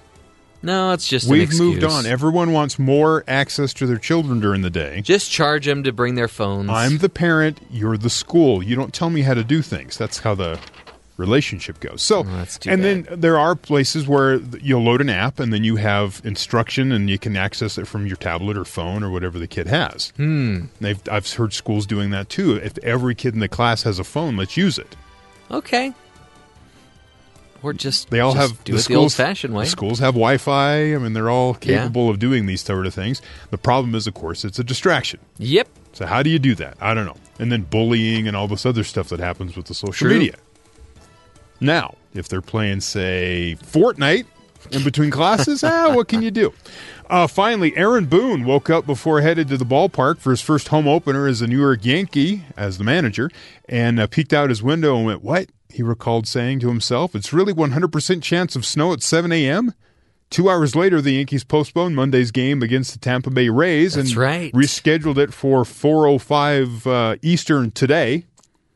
The snowstorm is the 5th to move through the area after 4 nor'easters in March. The decision to start later in the day Tuesday was made because rain is forecast for the morning there in New York. So baseball home opener New York postponed because of snow.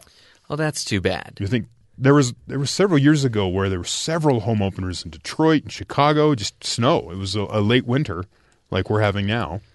You know, it should be like golf where you play it where it lies type of mentality. You want baseball just to play. Don't you think people would be so much more interested in going to a baseball game if there was that added weather element to it of snow?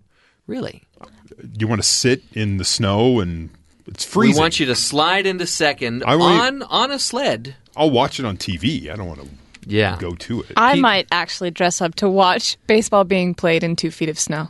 There you go. Got to shovel the base paths. But I'm from Minnesota, so maybe that's just a thing we do anyway. You're used to it. Anyway, we talked a little earlier about some of these candies that we may or may not have indulged in over the weekend, what with Easter and all. But when we return, we're going to be revisiting an interview that Dr. Matt conducted with Margaret Marshall. And she's going to be sharing with us the cost of eating healthy when we return. This is The Matt Townsend Show.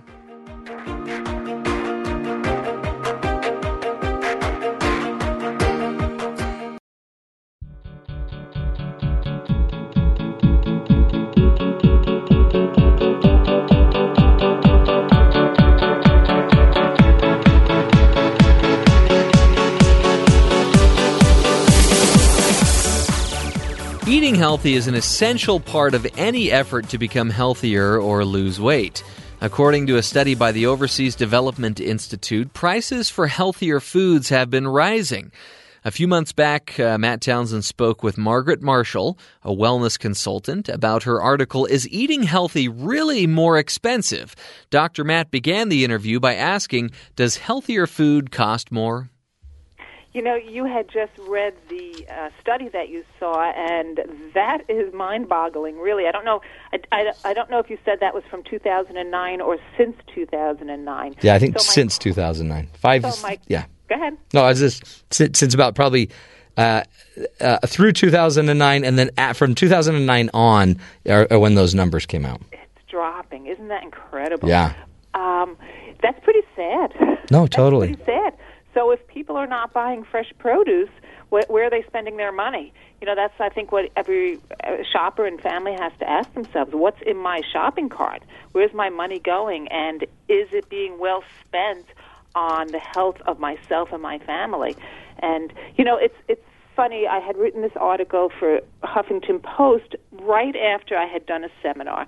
And once again, I heard someone from a seminar or say, have you seen the price of lettuce lately? Or have you, the price of bananas is so high. And I always say, when people say that to me, what's the price tag on your favorite box of cookies? And right. They never have an answer. Never look. Yeah. They never look. And I find that, and in that moment, that's a reality check for them, because they'll complain about the price of fresh produce, because if it's not seasonal, what they're buying is not seasonal. But they'll continue to buy boxes of food that has no nutritional value in it whatsoever. The price on that continues to rise. And not only is the price rising on those foods, the quantity in the boxes are getting smaller and smaller. So, they're just not thinking things through clearly. That's what your article does, is it answers, what's the cost, sure, of everything else you're doing? And, it all adds up one way or another. You're going to spend money either in the doctor's office or at Weight Watchers or, in the produce section. Right. Where are you going to spend it? Right. That's correct. And what's really better for you? If you feed your body with food that is going to give it the nutrients it needs and the vitamins it needs and give you the energy you need and the stamina to live a healthy lifestyle, well, then you're not going to be spending as much money in the doctor's office and at pharmacies and in weight loss programs, which is a $60 billion industry. Wow. So explain that. Right. Explain why the weight loss field is a $60 billion industry and people are worried about their lettuce being $1 higher than it was last week. It seems like it's an excuse, right? And I know with me, if the vegetables are there and they're in front of me, and I'll eat them. But my idea is, then I hear about McDonald's trying to do some garlic fries, and I think, well, I got to drive out of my way to get those. Is that right? It's this idea, though, that I guess we're lazy. Is it lazy? If you're driving out of your way No. to get something, is it lazy? No, yeah, or is it habit? I'm motivated, right? I'm more motivated to go try something than I am to actually go. But I'll sit there and watch on Facebook somebody, I don't even know how it's in my feed, but I'll watch people cutting up vegetables and making vegetables look so beautiful in this meal, and I'm like, yeah, I should do that. And then I just flip and go to the next one. And what stops you? Well, I guess what stops me in the end is I don't know what I'm doing. Oh, I don't know. Even just going, my wife will say, can you go pick out some tomatoes? And I get to the produce section and I'm like, I don't know how to judge a tomato. I feel awkward. So really? Yeah. I wonder if that's true for many people. That very well could be. And again, it's all what you're accustomed to. And, as you're talking, I'm thinking, I don't know about the garlic fries. I don't even know about them. I'll let you know when I try them. They're not on my radar screen. Let me put it that way. But when many people who eat sugary items, processed sugary items like cake and candy and ice cream, they find that fruit really has no taste because it's not as sweet as what they're accustomed to having. But once you realize that you cut out all that processed food, fruit has a fantastic taste. It's sweet enough, and the taste will burst in your mouth. The flavor will burst in your mouth. But that's not going to happen if you're eating all that artificial sweetener or processed sugars. So the patterns are a big part of this. We have to look at our eating patterns, because if I am overloading myself with sugar, if I'm drinking sugar all day, just all of a sudden, how could a cherry taste distinct and special if you've been drinking cherry Coke all day? Right. How do you compare it? It all goes back to your patterns and your habits. I'm just thinking also what you just said about going and picking out tomatoes and not knowing how to do that. I just had company about a week or so ago, and I entertain often, but I was making this recipe with avocados, and truthfully, I never bought an avocado in my life, even though I know how good they are for you. Yeah. It was just never in my pattern. So I went to buy this avocado, and I cut it up, and it was so easy to do and tasted so delicious But I said, why haven't I been doing this all along? Yeah. So now avocados is part of my weekly grocery shopping list. And don't you think, Margaret, a lot of people, and we do it, where you get in this idea, this moment in your head where you're like, okay, I'm going to do it. We're going to buy vegetables, and you buy the vegetables, and you don't, and we end up just seeing them disintegrating in our fridge. It's almost like we're motivated to do it, and then either maybe we don't know what we're doing, but it's as easy as that. You just have to almost force yourself to go get an avocado and ask the produce guy or gal how you pick one, and then, I mean, by the way, Google it. You can Google every one of these things, and just try stuff. Just like you're saying, change the pattern. Change the pattern. It's interesting. I have a story like that in my book, and I know you saw my Huffington Post on this, but I have almost 60 Huffington Posts out there, so I hope you read them all. By the way, and what's the best? Do you have a website where we can go? I do have a website. It's margaretmarshallassociates.com. Right. The Marshall has 2 L's. It's time for me to update my website, but all of my Huffington Posts are on there. But my thinking was, I have one Huffington Post. I cannot, off the top of my head, remember what I titled it, but the story is also in my book, or this theme is also in my book, Body, Mind, and Mouth, that people buy fresh produce when they go grocery shopping with the best of intentions. But they also buy the cake and the cookies and the candies at the same time.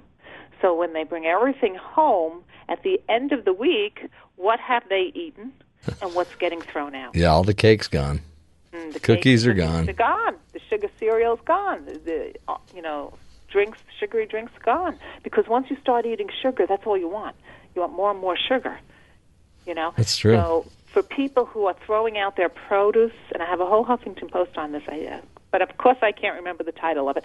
People who are throwing out their fresh produce at the end of the week, they're either buying too much, with good intentions, no doubt, or they're eating food that is not nourishing them, and they're just eating too much of that, and they never get to the fresh produce because they have that taste in their mouth of sugar or fat, and you want to keep going for that once you start eating that.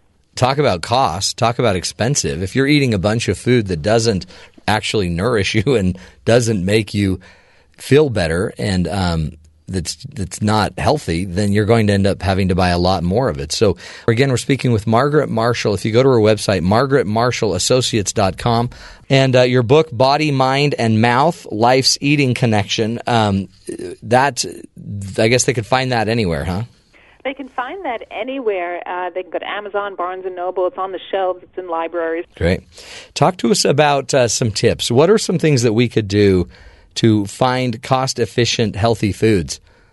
Well, the first thing, and this is what I always tell my clients to do, and I ask them to practice it yearly, is to shop for what's seasonal. First of all, if you're going to buy fresh produce that's seasonable in your area, it's going to be more cost-effective for you. It's not going to be as costly, and it's going to have more nutrients in it, because the longer a fresh item has to travel to your grocer's shelf, the less nutrients it will have in it. So, like, I live in New York, I wouldn't buy watermelon in the winter, although the grocery stores have it. It's not as tasty, and it's very expensive. But there are other fruits that I would buy in the winter, and the same is true with the summer. I'd buy fruits in the summer. I'd certainly buy watermelon in the summer. But depending on where you live, look for what's local. And again, you mentioned Google. I always have my clients Google what is local in their area, and then go for that food, fresh produce for that. They have a lot of farmers markets. There's just local things. I mean, I'm assuming that's a great thing. Just get to your farmers market. Farmers markets will always be, first of all, the best tasting fruit that you can get. And here on Long Island, we certainly have farms out on the east end of Long Island with farm stands all over the place, and that is the best, in my opinion, the best produce we can get. I can't always get there, so I do have to rely on grocery stores. But if you have that in where you're living, ideal. That's just ideal. It seems like you have to almost broaden your palate a little bit, because if all your kids will eat are strawberries, then, yeah, you're going to pay a lot of money. Well, it's really funny, Matt, because you keep bringing these items up. I have another Another Huffington Post that I wrote a long time ago is How to Satisfy Your Picky Eater. And one of the things I wrote in there is, your kids are picky mainly because of what you're doing. So always notice what you're doing and how you're eating, because that is going to dictate what your kids are going to eat or not to eat. Yeah. So if they're only eating strawberries, think about what are you really bringing into the house and what are they trying? That's so true. And, I mean, the distance between a strawberry and a kiwi, very small. And we just introduced kiwis to our kids, and they're like, what? Nirvana. They loved it. Oh, wow. Look at that. Now, one of them had, all the prickly hair on the outside of it all over his lips, but we had to teach him that. But how old are your children? I have from 10 up to 22. Okay, so they're a little older, and so that's a great time to start building those taste buds, and especially before they go off to college and start eating all the food in the cafeteria on the college campus. If they're used to eating nutritious food, they're going to be looking for that. Yeah, and they already do. In fact, when we go somewhere where there's a salad bar, you can see that they'll pick and take their favorite items. What are some other tricks that you use to make sure that you're able to eat the veggies and the fruits and do it affordably?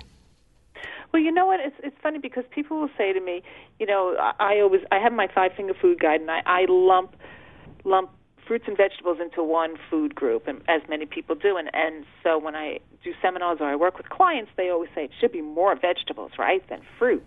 Well, sure, in a perfect world, you should be eating more vegetables than fruit. But very often when I start working with people, they're not eating any of it. Right. They're not eating any vegetables. They're not eating any fruit. So if I can get them to eat the fruit first, and then we can work on the vegetables, that's fine too. It's just getting them into that produce aisle and getting them to look at different things, just as your family did with the kiwi. Walk down the produce aisle. Talk to the people who are working in the produce aisle. Ask them what just came in, or, what is this? I remember one time looking for spaghetti squash years ago, the first time I was going to eat it. And I said to the produce manager, I said, what does it look like? I didn't know. And you only have to ask once. After that, you know. And you really only need 2 or 3 recipes for banana squash to make it a major part of your life, really. Right. Like, I didn't know you could use it as pasta, and all of a sudden, spaghetti squash could be pasta? Wow. Spaghetti squash could be pasta, or if you don't want it to be all your pasta, mix it with pasta. That's so that great. You're not eating all of the pasta, Or, there's so many things you can do if you just take a step back. And first, ask other people, Google it, read about it, but take a step back and say, what is working for me?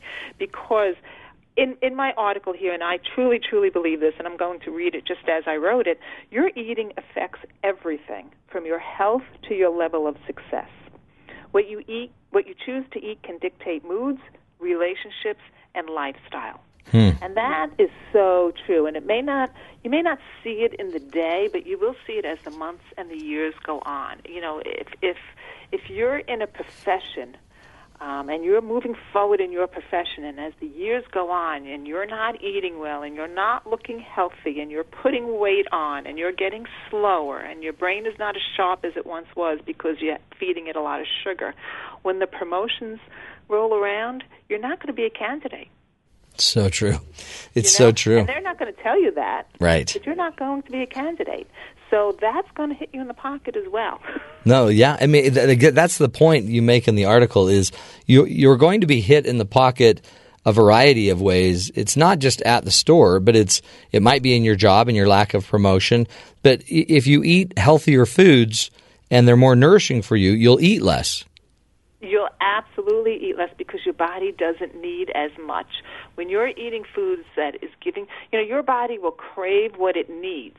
But if you're giving it all the wrong food, that's the message you're getting from it now, and it wants to keep having it. So, because it's still looking for the nutrients it needs, and it's not getting it. So you want to keep eating and keep eating. So the food that you're buying that's not nourishing, you're eating more of. But when you nourish your food with your body with good protein and good produce and healthy fats, you don't need to eat as much. Well, Margaret, we appreciate your time and your insight on this. Again, everybody go check out her website, margaretmarshallassociates.com. Wonderful resources there, as well as all of those Huffington Post articles that you can read through. And Margaret, we appreciate you. Thank you. It really is, when you think about it, folks, it's your life, right? And we got to do something. We can keep talking about your health, and there's a point where we need to just get healthy. Or not.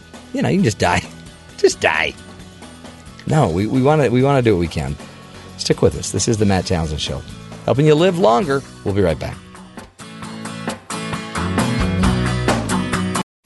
Because life doesn't come with a handbook, you need a coach. Here's Dr. Matt and his coaching corner. Welcome back, friends. What an interesting idea that you're going to leave California, the bastion of not just beaches and surfers and a nice tan, but also you're going to leave the blue state, the headquarters of liberal values or whatever, and go to a red state?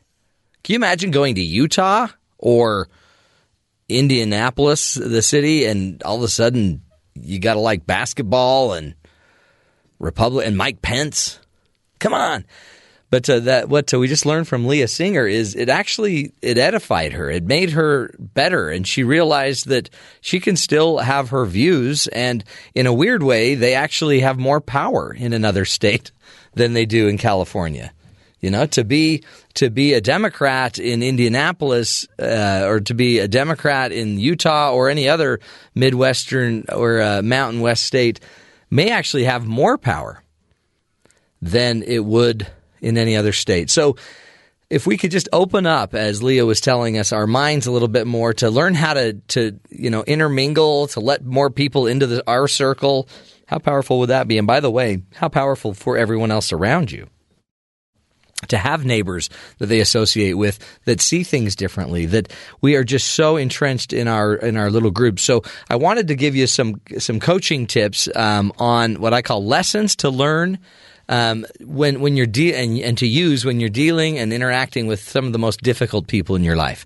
Every one of us comes across somebody. I see a lot of them when I'm coaching them in my office. That it's a lot of mine are marriages. They just really cannot deal with their partner, or the lady down the street, or their mother-in-law, or their father-in-law. So here are a few rules I think for all of us to better get along. Rule number 1: let go of your childlike behaviors. There comes a point where if you want to be effective with somebody that's immature, you can't stoop to being immature. You have to stay above the fray. And if you do, guess what? It gives you more power. It gives you more moral authority if you don't slink down into the childlike behaviors. Name calling that's why there's like a point where when we're in this weird battle over who said what and who's doing what, sometimes it's better to just be quiet.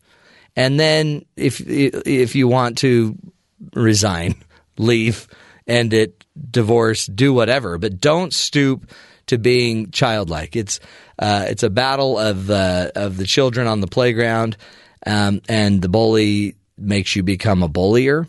We don't want to do that. So we tend to believe that we as adults would naturally let go of these least effective scripts that we live, but a lot of us still believe that it's got to be fair. It's got to be fair. So, and some of us want justice so bad that we'll stoop to a really childlike approach to gathering and gaining and getting our justice. So whatever you do, don't become broken because the person you're dealing with is broken. Don't stoop to their level. Another rule is get curious, not defensive about the differences. As we just learned from Leah Singer, moving from a blue state to a red state, instead of going to the next state and starting out in a defensive posture, go get curious. It sounds like what she did is she started to explore, race in Indiana. She realized that, man, that was a pretty powerful. They have a pretty powerful history in Indiana of actually being involved in the underground railroad and the underground groups that were trying to free slaves and get slaves to safer places. So how powerful would that mean to understand that. I think if you came to Utah, you might, in researching, you could dig down and find out that Utah was one of the first states to give women the right to vote, right? Which sounds like such a, what? I thought Mormons oppressed the women. But at some point, they were one of the first. They also organized one of the first and still largest women's organizations called the Relief Society. Again, history exists in a lot of these places that none of us know anything about. And so when we get to our new area, we could, instead of immediately getting defensive, we could understand. Also, we probably ought to make sure that we remember that we're dealing with individuals, not just groups of people, right? When you go to a state that's a red state, you're dealing with still individuals. So one-on-one, you could get really curious as to what your neighbors think and why they think what they think and try to understand their story and allow their story to be there. Another rule that we can use is allow some stories to go untold. Some stories don't need to be brought up. I've noticed as a radio talk show host that many times I have guests that I'm interviewing, well, they'll be sharing a story or a principle that I connect with, or that I may even have maybe even a better example than they do. And yet what I've noticed too is it's better sometimes for me to just bite my lip and not share my story. Sometimes I don't have to one-up someone else's story. Sometimes I don't have to impose my version of the truth on other people. I can actually just allow it to be what it is. And by the way, there are also times stories need to be told. And many times some of us have been too afraid to share our story, or it hasn't been safe enough to share the story. So some stories need to be untold or not told, and some need to be told more. And it might behoove all of us as a country to spend more time trying to figure out the difference there. Make it easier for some to tell their story, make it maybe more valuable for others that just hold back and don't always have to say everything that's on our mind. Another one we could do is start to uncover the holes in our own story, in our own lives, instead of digging holes for others. Some of us feel like we have this need to push other people down to make sure that they're not succeeding because we're going to create the obstacles for them. And I see it all the time in couples that are arguing. You don't have to agree with each other, but you also don't have to disagree. It doesn't have to even be a point that we have to fight about. Why are we having to beat each other's ideas up? If your idea is so right, wouldn't it stand on its own? Right? You don't have to put another person's idea down to make your idea better. Just let the two ideas stand. Another rule that I use when I'm coaching people is change all that you can to minimize the heat.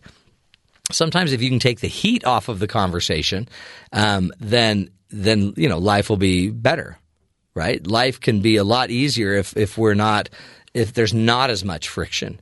And so if you could sometimes ease the friction, take the thing that burns, the thing that bugs the most, and instead maybe let's deal with that at the very end, but let's go first to everything we can agree on. Let's go first where we do have a unified approach.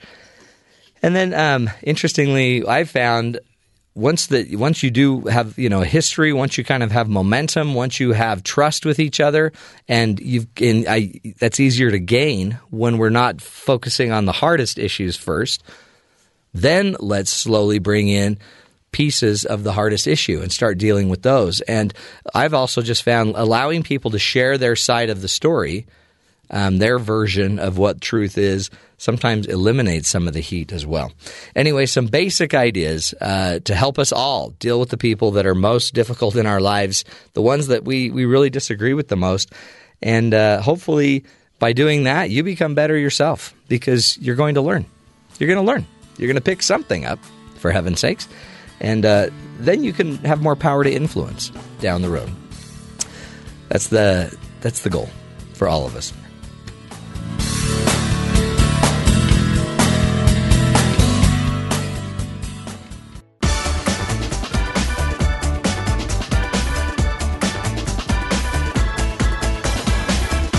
Welcome back to the Matt Townsend Show. This is Jeff Simpson filling in for Dr. Matt, and it's probably the best part of the show. It is a great part of the show. They're going to give me grief for that, I know, because we're heading over to Jerem and Jason over at BYU Sports Nation to hear what is coming up on their program. How's it going, guys? What's up, Hefe? Hey, we missed talking to you guys. It was weird to see the studio empty yesterday. Why was it empty yesterday? Did it? Yeah. Well, why was it empty yesterday?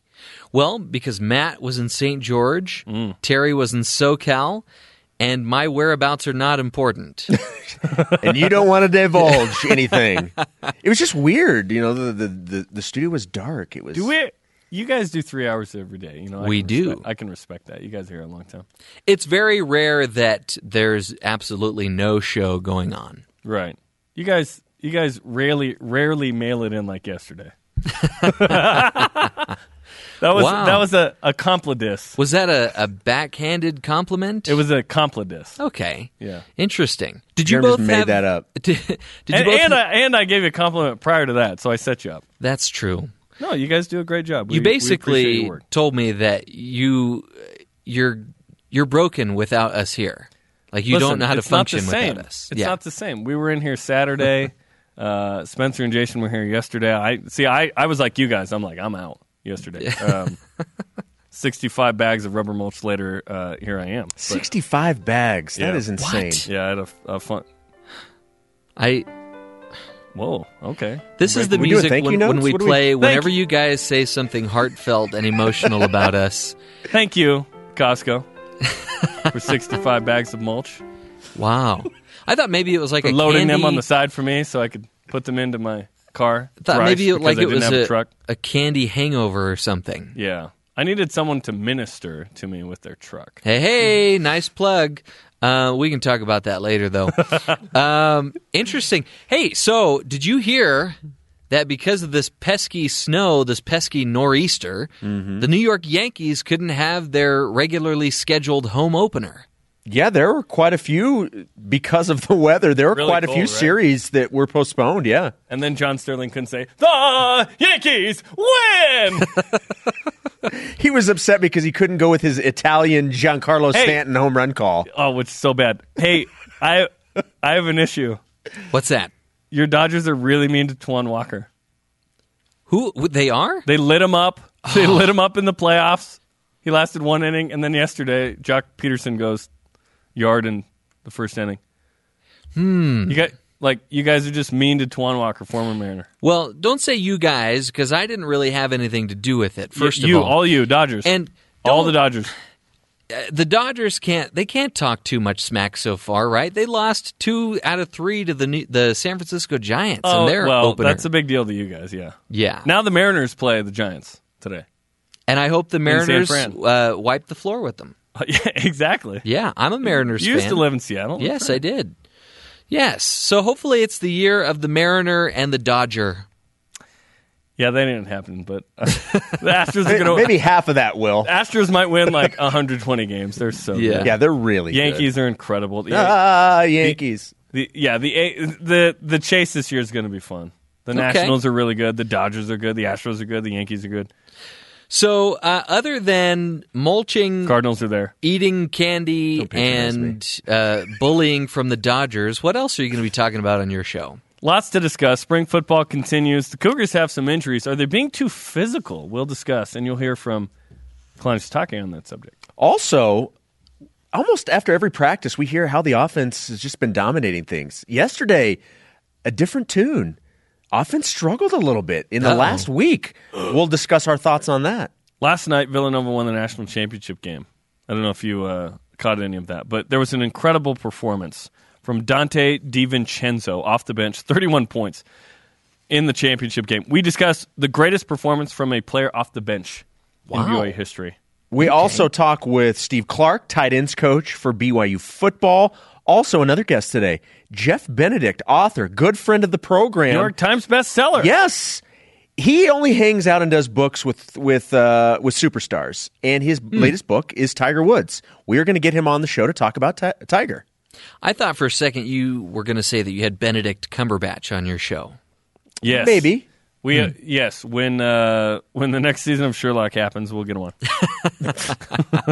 We're going to have him come in and talk in his American accent like Doctor Strange, which is not good. No, Sherlock, it's not. Khan, and Doctor Strange show up. Yes. Yeah. Wow.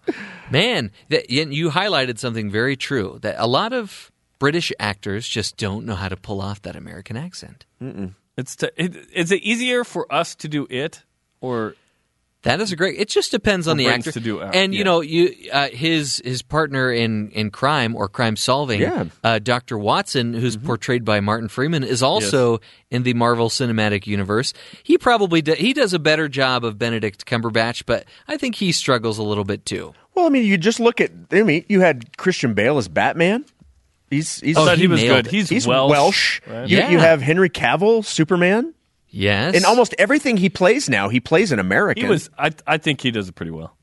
Remember that time when people weren't sure, or it was a joke on Saturday Night Live when Gwyneth Paltrow hosted because she was playing all these British parts? She just went up there and she's like, "This is my real accent." And Ben Affleck stood up. He's like, "That's not your real accent. I don't know if you remember this, but we dated." Anyway. And now he has a horrible back tattoo. You've seen that, right? No. Oh, my goodness. It's going to ruin your day. It's going to ruin your day that Batman has a not a bat tattoo, a back tattoo. That would be great if it was a bad back bat tattoo. He has a Superman sucks tattoo on his back or something. It's a really bad tattoo. That would be awesome. And it's all over his back. Yeah. Well, at least it's not like plan ahead with like the H missing or something. That could really be bad. Anyway, yeah. Hope you guys have a great show. Knock 'em dead, as Dr. Matt would say if you were here. Thanks, Hef. Thank you. Okay. Wow. The bad back bat tattoo. I got to look that up now. Have you seen that, Becca? I can't say I have. Okay. Anyway, as you know, we like to end each one of our shows with our hero story of the day, and this is another great one. We've got a hero driver in India who suffered serious burns while steering burning fuel tanker to safety after it set alight at a petrol station. The hero driver jumped in the cab and drove the huge tanker, which could explode at any second, away from the crowds and towards an empty area to minimize the danger. Tanker driver Sajid Khan received severe burns and was hailed for his remarkably selfless actions.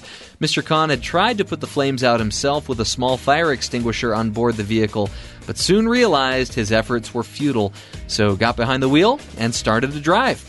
Video shows Khan driving the blazing truck out of the station and down an urban road, trailing a river of fire behind it that damaged several market stands, but prevented a larger catastrophe in the densely populated center. That's incredible. It is. Khan drove about 3 miles before he found a place clear from buildings to pull over, then escaped from the vehicle. The locals were terrified but rushed me to the hospital, Khan told the local TV station.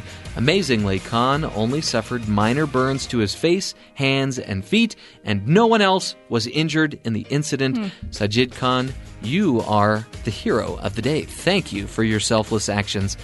And that's going to do it for the show today, folks. Look for ways each and every day to be a hero. Even if it's a very small thing, you can do it. Those opportunities are around you. BYU Sports Nation is coming up next. We'll be back tomorrow. This is the Matt Townsend Show.